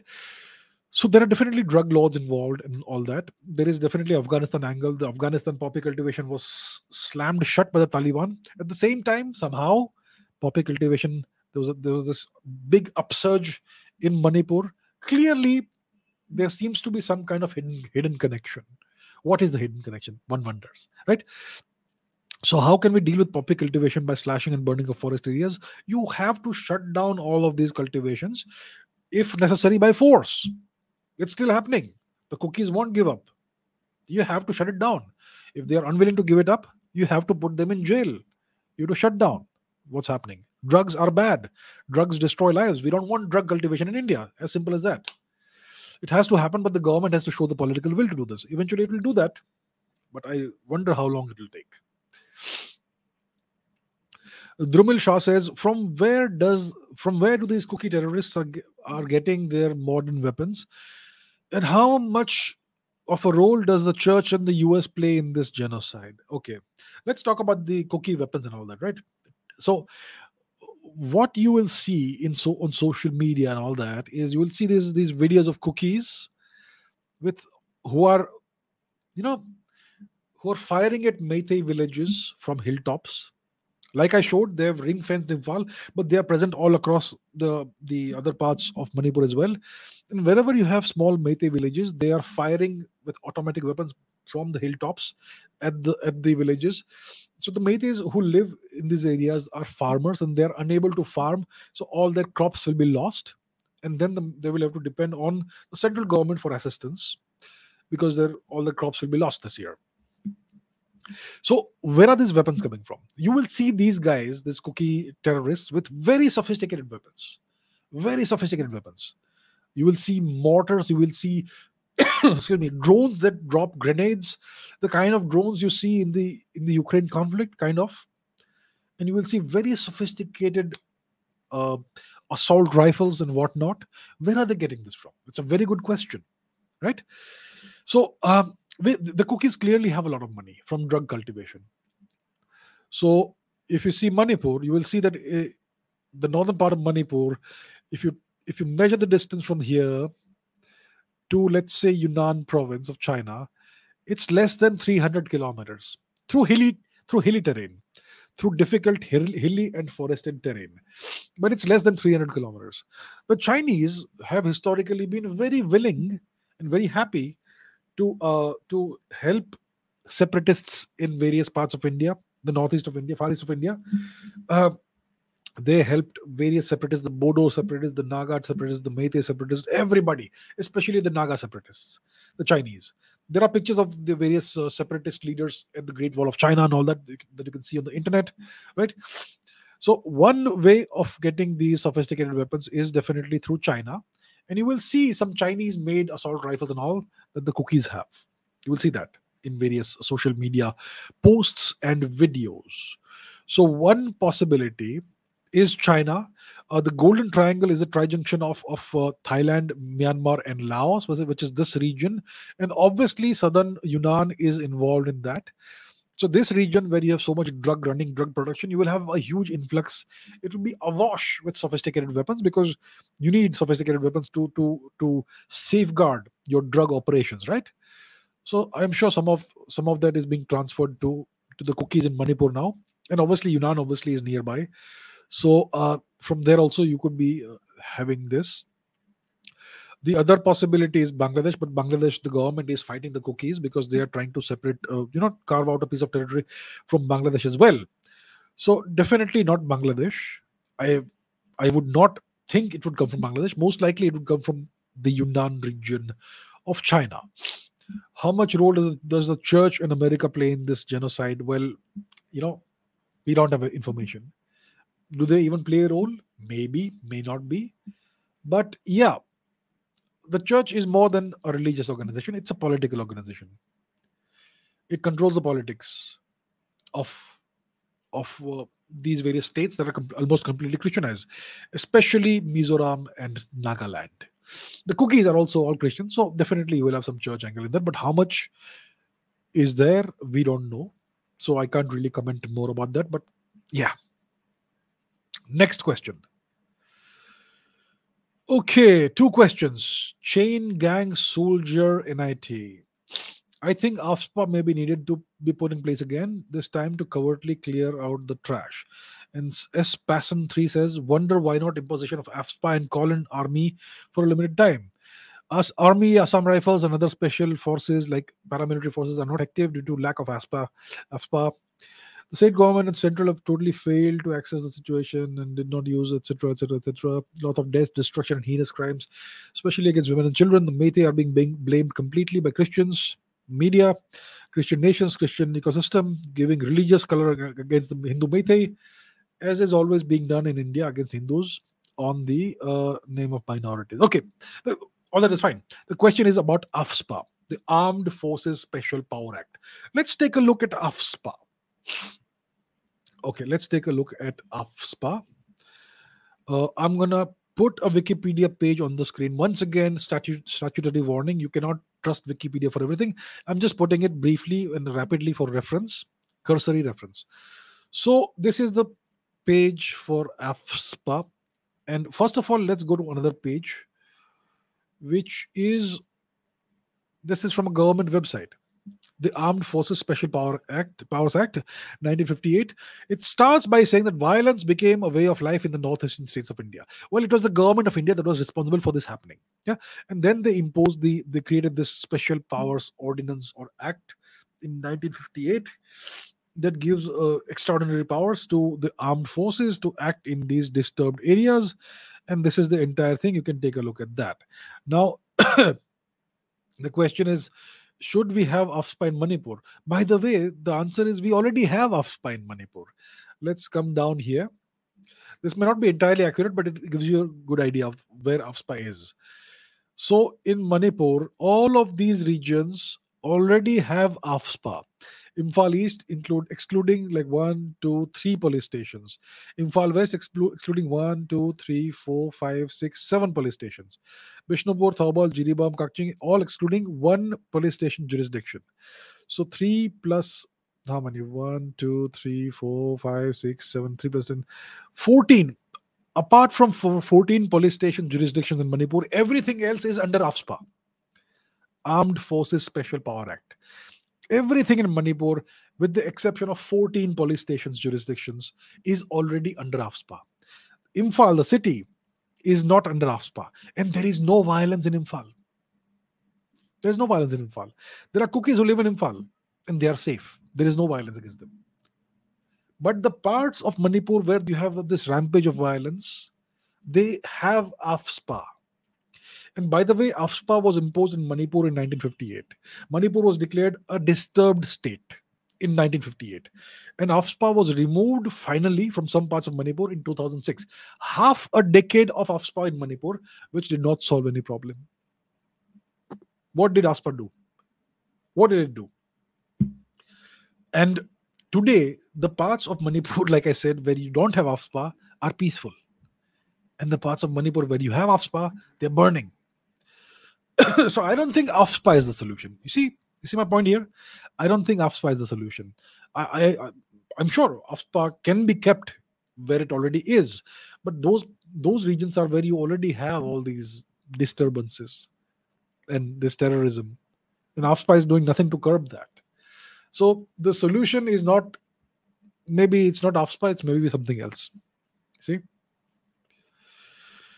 Okay, this is a long question. More is part of the Act East policy. It's at the heart of the Act East policy. It's now completely controlled by the Myanmar-controlled Kuki militants.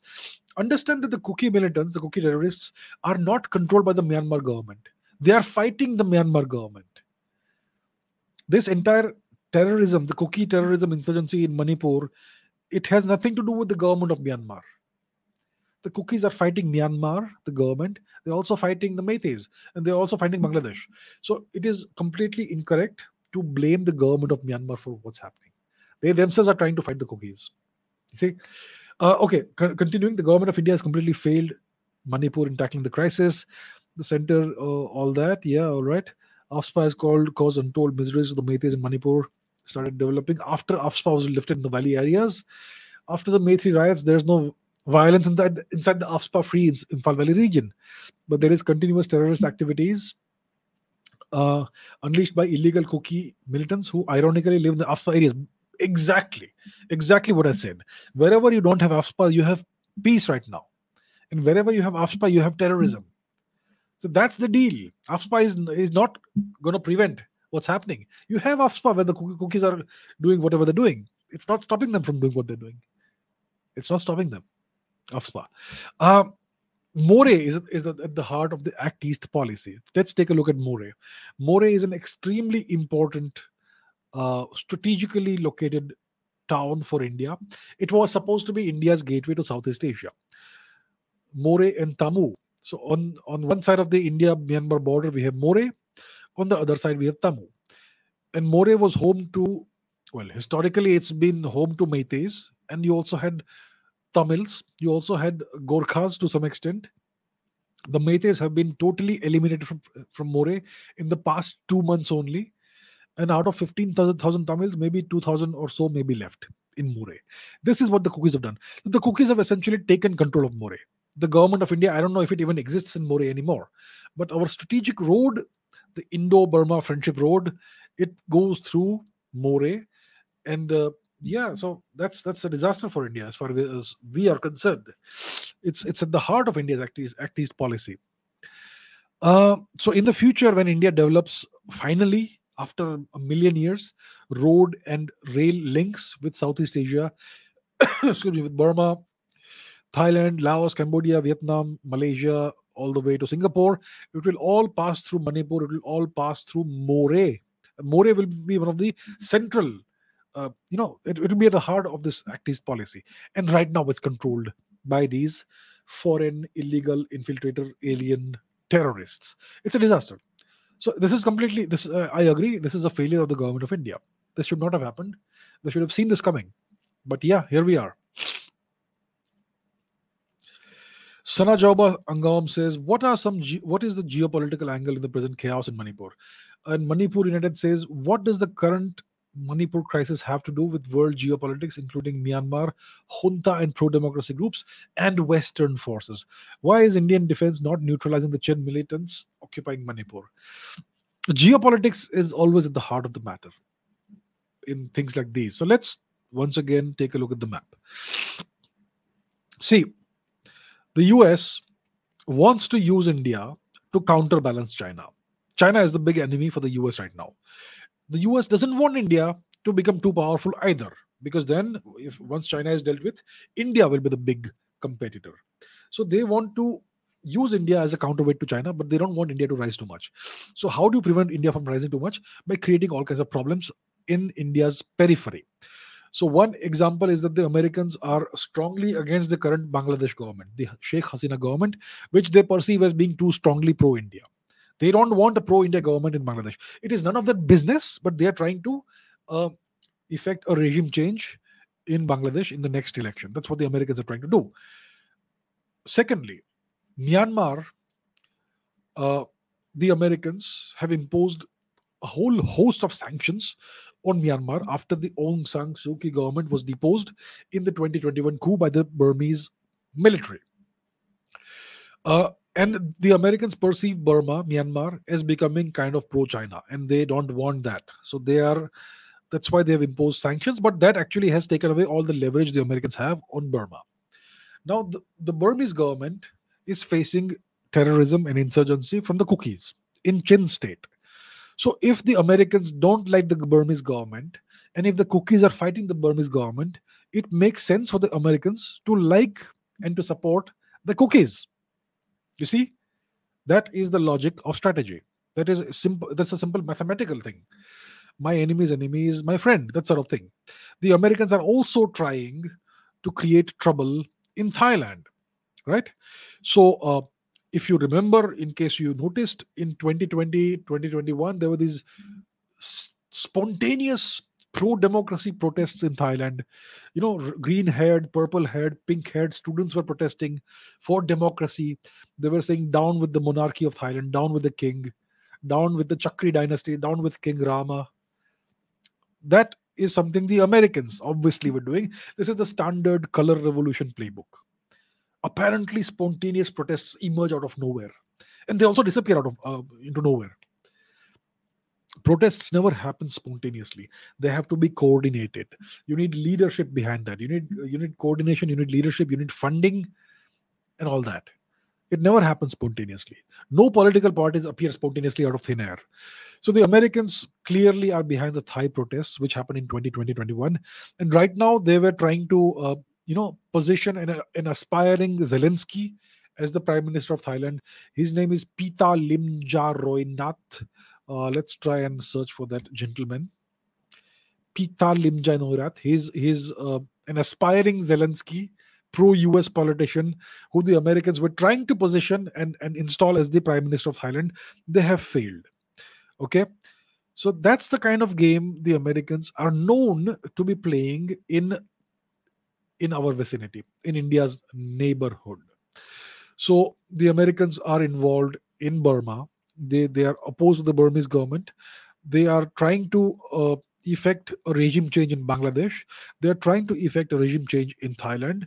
They are again supporting Pakistan. Pakistan is once again a vassal of the US, and so on. So you will see that India is essentially encircled by all these countries where the Americans have something or the other going on. So since the Americans are against the Burmese government, and since the Cookies are fighting the Burmese government, it makes sense that the Americans are pro-Cookie. And you will see the US Institute for Peace and so on. One second. US Institute for Peace. US Institute for Peace. Okay, let's put that on the screen. That the US Institute for Peace. So, this is an American federal government institution tasked with promoting conflict resolution and prevention worldwide. Let's take a look at the Twitter handle. So, this is the Twitter handle. Let's go to media. It won't allow me to see.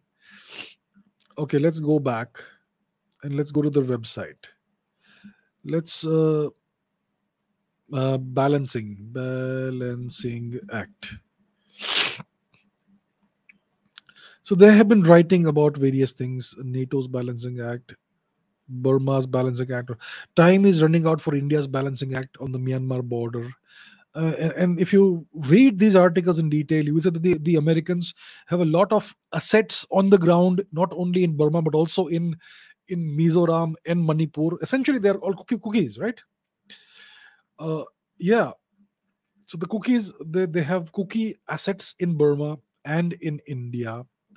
There is this person called Zo Tum Hmung who has written this article. Now, if you look at if you go deeper into the rabbit hole, you will see this person's connections to various so-called Indian intellectuals and all that. So the Americans have their hands in deep into this. Understand that, okay? Now, the other geopolitical thing is the drug angle. So you have the drug angle, and one wonders who is controlling that as well. Clearly, the Burmese government is not control. In the past, they must have been involved in the drug thing, but right now the cookies are doing it. So it's a mess, you know. So it's about destabilizing India's Far East. It's about keeping India off balance. It's about creating problems in India so that India is never stable and secure. It's about making the current Modi government, look weak and look ineffective so that it will affect the 2024 election result. All these things are part of what's going on right now. So this is the geopolitical angle, and it's pretty well. It's likely that the US and other, maybe China also, and other powers also may have various levels of involvement in all this. Vaibhav says, you said there is a US involvement in the Manipur crisis. I said there could possibly be a US involvement. I did not say there is. Please, please learn to listen properly. I said there could possibly, perhaps, be some kind of involvement of the US in the Manipur crisis. Right? That's what I said. Please don't misrepresent what I said. Okay, so even though it's more beneficial for China, why does the US help China indirectly? Remember in Papua New Guinea, when Prime Minister Modi was supposed to go and have this Pacific Island Nations summit, the Americans got in the way.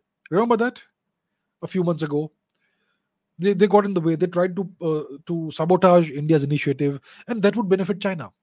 The Americans don't want India to rise too much, and they will help out China in small ways if it also counterbalances India.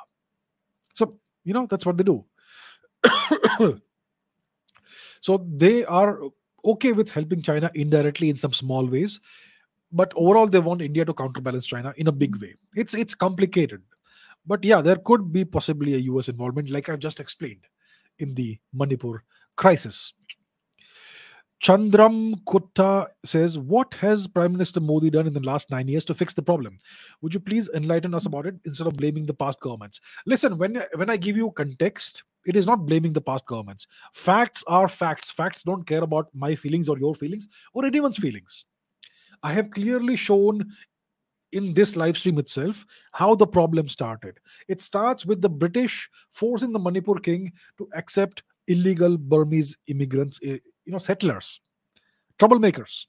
It starts with that. Then you have the Christianization, which happens first before independence with the British, then with the American missionaries after independence. Then you have the complete neglect and marginalization of the Northeast, which causes all these insurgencies. And you have the continuous Indian government's settlement of Kuki refugees into Manipur. I showed you evidence of that. So clearly, the problem was created in the 20th century by the then Indian governments. And now, in the last 9 years, Mr. Modi has come to power. So it's all his fault. Think logically. I am not saying the government has not failed right now. The Modi government has failed in the last 2 months. They should have seen this coming. This is a failure on many levels. They should have seen this coming and they have failed. But let's also look at what Mr. Modi and his government have done. They came to power in Manipur in 2017. At that time, Manipur was a disaster zone. It had seen more than 5 decades of insurgency. 4 p.m. in the evening, when the sun goes down in the far east of India, there would be curfew automatically every single day. Everybody would be off the roads, right? There would be bomb blasts everywhere in Manipur on a routine basis. There would be firing and gunfights between various insurgent groups in Manipur. This was happening on a day-to-day basis, even in the city of Imphal itself, until 2016, 2017. That was the condition in Manipur. After the BJP came to power, they completely turned around the fortune of the state. Okay? By 2018, 2019, there was nightlife in Manipur. People would go out at night. Restaurants and businesses and hotels opened up. In the last 5 years, Manipur was completely transformed. It had started booming as an economy. People were making money. Businesses were operating. People who had left Manipur out of desperation started returning to Manipur. Hotels opened up. Tourism started booming. Aerosports initiatives started taking off. People and businesses were earning crores and crores of money.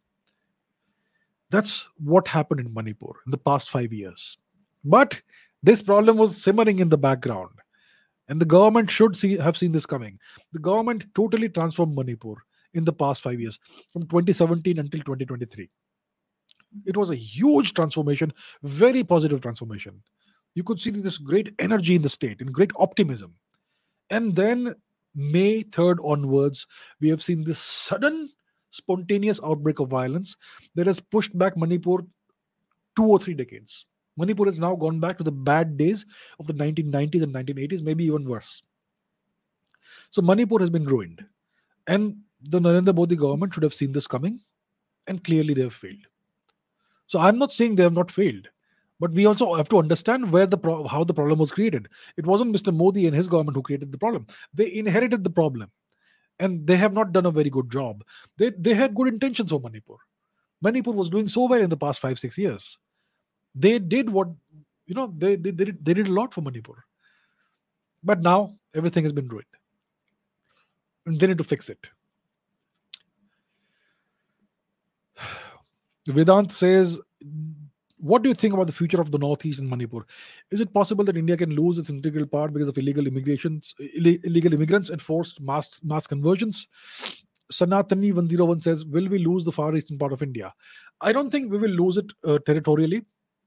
But yes, the conversions are still happening, and the people are becoming alienated from their roots, from their culture, and from India. This is something the Chinese have seen in the 19th century.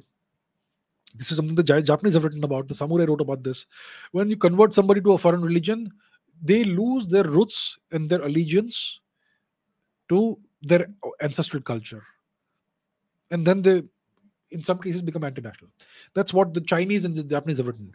So mass conversion, massive industrial scale, demographic, religious conversion is an imperialistic and neo-colonialistic ploy, and it has political agendas and motives. And this is something that's happening.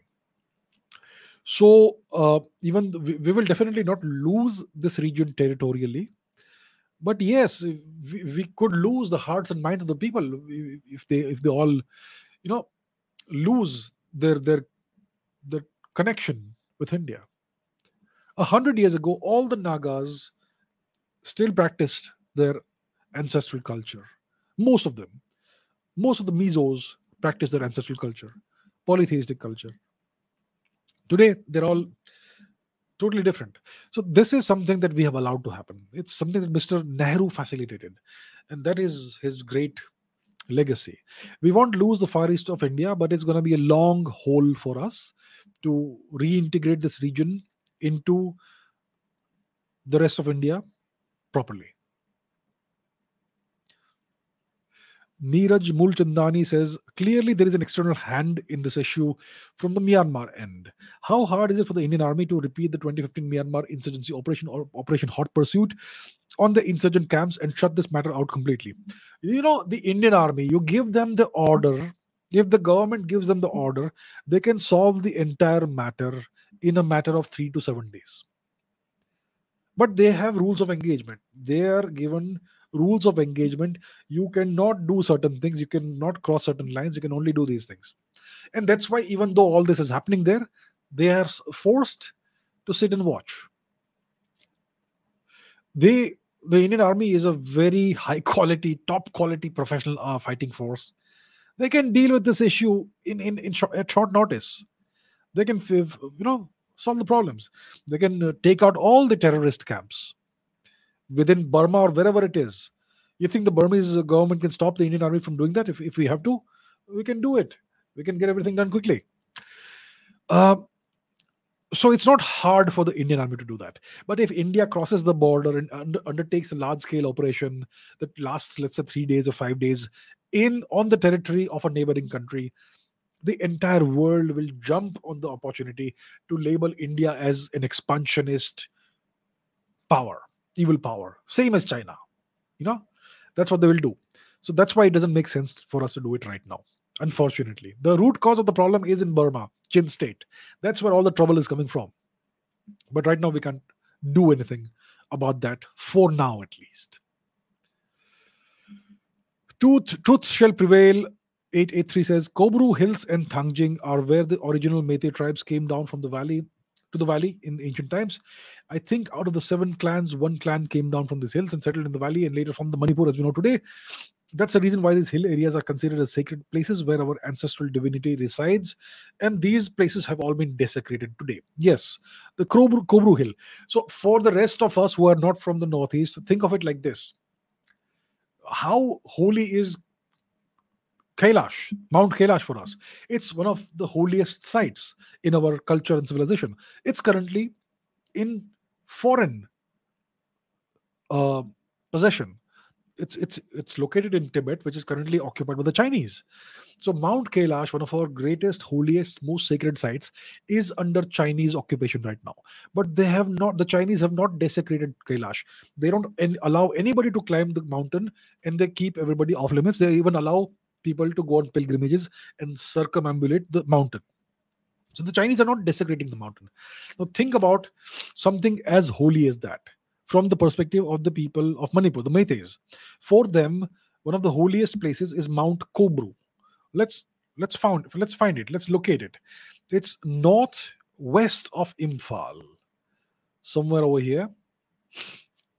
Okay, let's search for it. Mount Kobru. Yeah.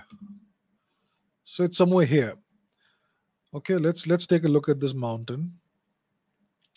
So this mountain is one of the holiest and most sacred sites for the Meiteis, the Manipuris, the Manipuri Hindus, and it's kind of the birthplace of Manipur as a culture, as a civilization. And this mountain, as you can see, it is kind of becoming bolder and bolder. It's losing its forest cover. It's because the cookies are now occupying this place, and they are cutting down all the forests, the sacred forests, and they are growing poppies there. Drug cultivation. And you will see over here, there's supposed to be a temple over here, right? A shrine. Well, do you see any shrine here? There is no shrine here anymore. The shrine has been destroyed. Guess who did that? So this sacred place is now off limits to the Meiteis. It has been destroyed and desecrated. And that's the kind of cultural genocide that's being done by the cookies to the Meiteis in Manipur. Yeah. That's the status of the indigenous people in India today. Okay, next. Boycott something. 2779 says the situation in Tripura is also not good. The indigenous community are not getting any benefits from the government of India and the state and there is infiltration of illegal Bangladeshis and there is demographic change.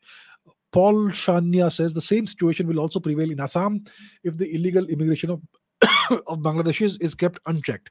I'm from Assam. It's seen here that most of the lands are occupied by these people, most of whom have no NRCs, even who are not citizens, clearly, who are illegal infiltrators. The previous government failed immensely to stop the illegal immigration, and the same with the current government, even though some steps are being taken. The system has too many loopholes. I don't want to see my Assam the way like Manipur. You will see the situation across the far east of India, whether it is Tripura, whether it is Assam, demographic re-engineering through massive illegal infiltration, whether it is Bangladeshis, whether it is Rohingyas or whoever else. The government of India needs to find a way to solve the problem. We need to find a way to solve this issue. India is not something that's free for all. Everybody come in. It's a dharamshala. Everybody come in and take our territories, and we will give you special rights and privileges, and we will allow you to oppress the true indigenous Indian citizens. How can we have such standards in India? It is high time that enough is enough and something is done about this. You are seeing a disaster unfolding right now in real time in Manipur. The same thing could happen very soon in Assam, in Tripura. Where are the Tripuris today? The indigenous people of Tripura are the Tripuris. How many of them even exist anymore? The place has been totally demographically re-engineered after 1971, which was when you had the Bangladeshi Hindus who had to escape from Bangladesh, the genocide done by the Pakistanis, and who came into Bengal and Tripura. And many of them settled down there. But they were Hindus. But now you have the Bangladeshis who are coming in enormous numbers. The borders are open. Tell me something. Which which government agency is in charge of safeguarding India's borders in the east, in Bangladesh, in Bangladesh border? It's the Border Security Force, the BSF. Have they done a good job of in carrying out the duty? The BSF, by the way, is not the Indian Army.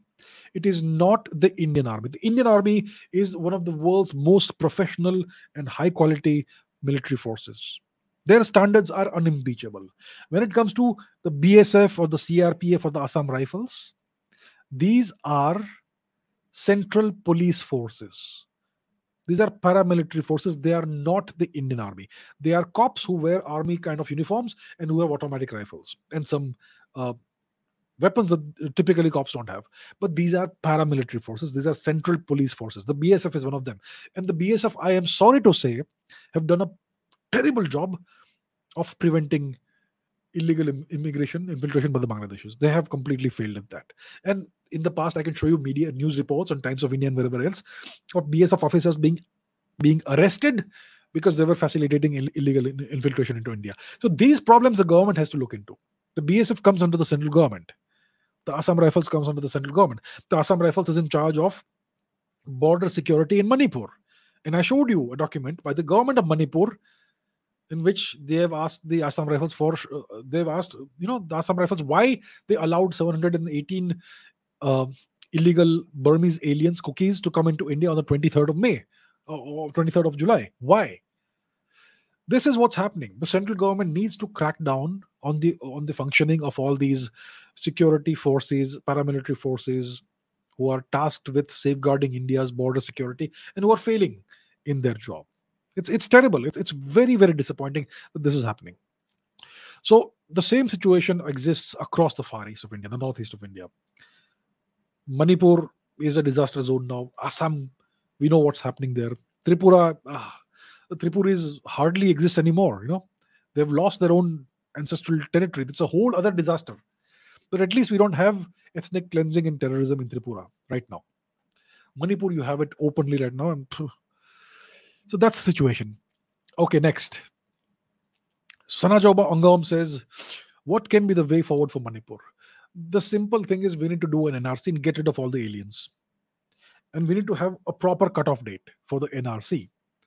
So it cannot be let's compromise and let's keep the cutoff date at 2001 or maybe 1991. No. Manipur became a part of the Union of India in 1949. If there is any justice in the world, the cutoff date for the NRC should be 1949 or at the latest, at the most, 1951. And anybody who is in Manipur, especially the Burmese origin people, they should be able to prove that they or their ancestors were living in Manipur before 1949 or 1951, whichever date we take. They have to be able to show evidence of that. If they can't show evidence, they have to be deported back to their homeland in Chin state, where they can fight for an imaginary country. It's not our problem in India. Everybody's problem is not our problem. So the way forward is a proper NRC, and it should be done properly. If just because somebody has an Aadhaar card doesn't mean that they're an Indian citizen, and just because a Burmese origin person has an Indian passport doesn't mean that they should be included as a citizen.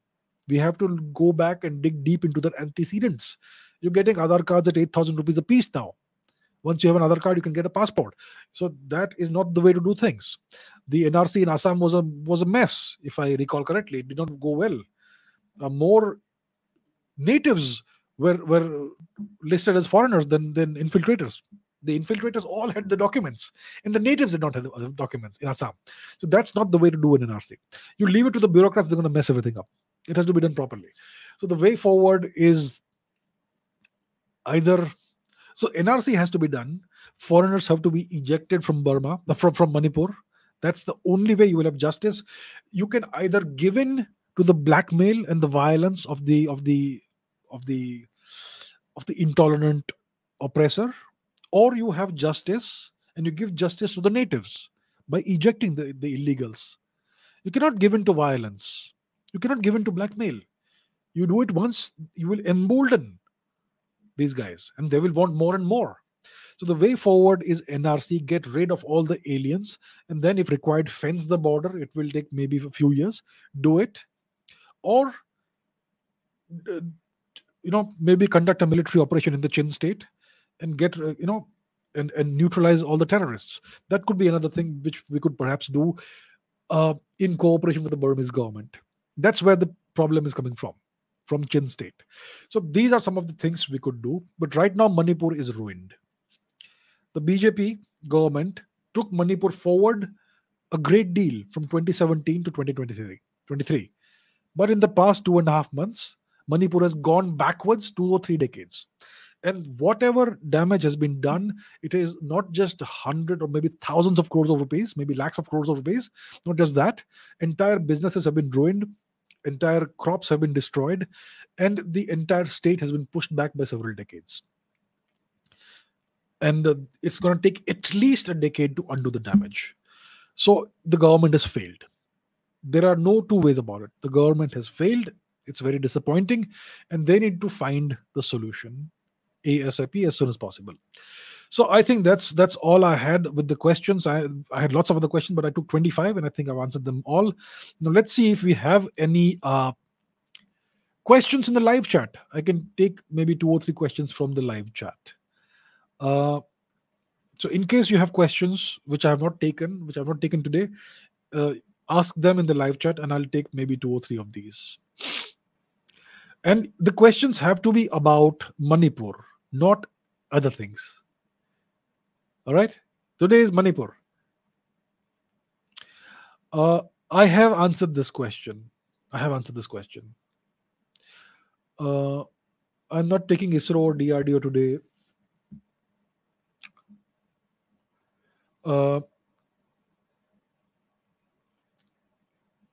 okay. Do we have any interesting questions that I've not taken today? People are asking questions about something else. Reina the Reina, Queen of Queens, says locals in Imphal West, Kangla Tongbi village, witnessed a strange bright light hovering high up in the sky between 7 p.m. and 8 p.m. on September 18. I suppose the cookies have UFOs now, flying saucers. Or maybe the Americans are involved. What can I say? Uh,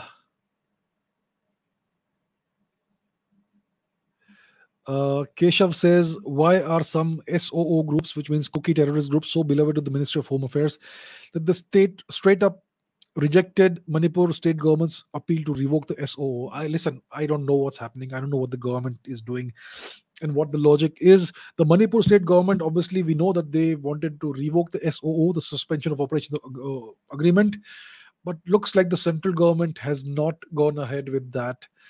I don't know what the calculations are and all that. Obviously, I still trust the government of India. I know that they prioritize the national interest above everything, but sometimes the national interest takes a few years to fructify.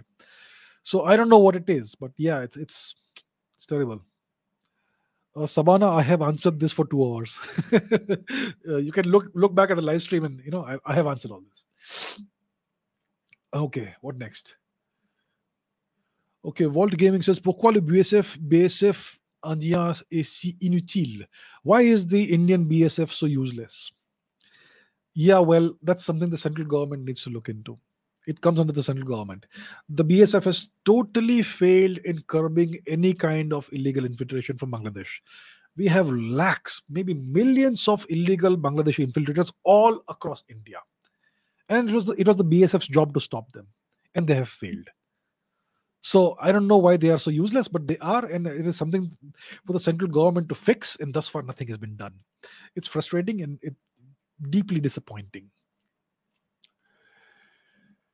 Will the Meiteis survive? The Meiteis will survive. They have been around for thousands of years, and they will be around for a few thousand years more at least.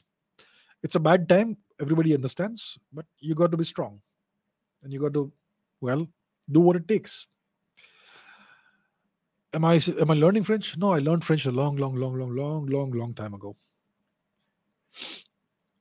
Okay. Which what will happen to politics in Manipur now? Which party will come to power? So I think the people of Manipur, especially the Meiteis, are extremely disenchanted and disillusioned with the BJP government. It's possible that the Congress may come to power next time. It's possible. I'm not saying it will, but possible. And please remember who created the Manipur problem in the first place. I would encourage the people of Manipur to look at history and understand who created this problem in the first place. Was it the BJP or was it the Congress? Then vote wisely. I know the BJP government has made a mess of things, but the problem was not of their making. And maybe it was too big for them to solve right now. Maybe it will take a decade to solve. They will solve it, but it's going to take time. Why? How are the cookies getting so much media favor? Well, they belong to a special religion. They come from outside. They get special privileges, right? So obviously the media will favor them. That's how it is. That's unfortunately how it is. Rabina Thangjam says, "Is there any land for cookies in the world?" Listen, it's not my problem whether they have any land for themselves or not. The cookies are not my people. They are not Indians. Whether they have land or not is not India's problem. So they have Chin State where they live, and they're fighting the government there. Why? I don't know. They have a land, which is Chin State in Burma. Okay, let's once again go there. Chin State. Okay, Chin State. This huge piece of territory is where these cookies live. So why do they want more and more territory? So they're behaving exactly like the People's Republic of China. That's the same attitude that they have. They already have this land, but they're not satisfied. They want more and more. They want huge chunks of India. They want to cut off the entire far east of India from Southeast Asia. And they also want pieces of Bangladesh. That's how much territory they want for themselves. I have no sympathy for people who are rapacious, expansionist, and who want to steal other people's land and do whatever they've been doing. Okay, are we done? Nimish Avasti says even Meitei will not be able to show proofs of having lived in Manipur before 1949. I would say that the Meitei should not be required to show proofs. Everyone knows. The historical record is very clear. The Meiteis are the original people of Manipur. Meiteis should not be required to show proof. Only the Burmese origin people should be required to show proof. Nagas and Meiteis should not be required to show proof of having stayed in Manipur before 1949. Only the Burmese should be required to show proof if there is any justice. All right. Okay. I think I'm done for today.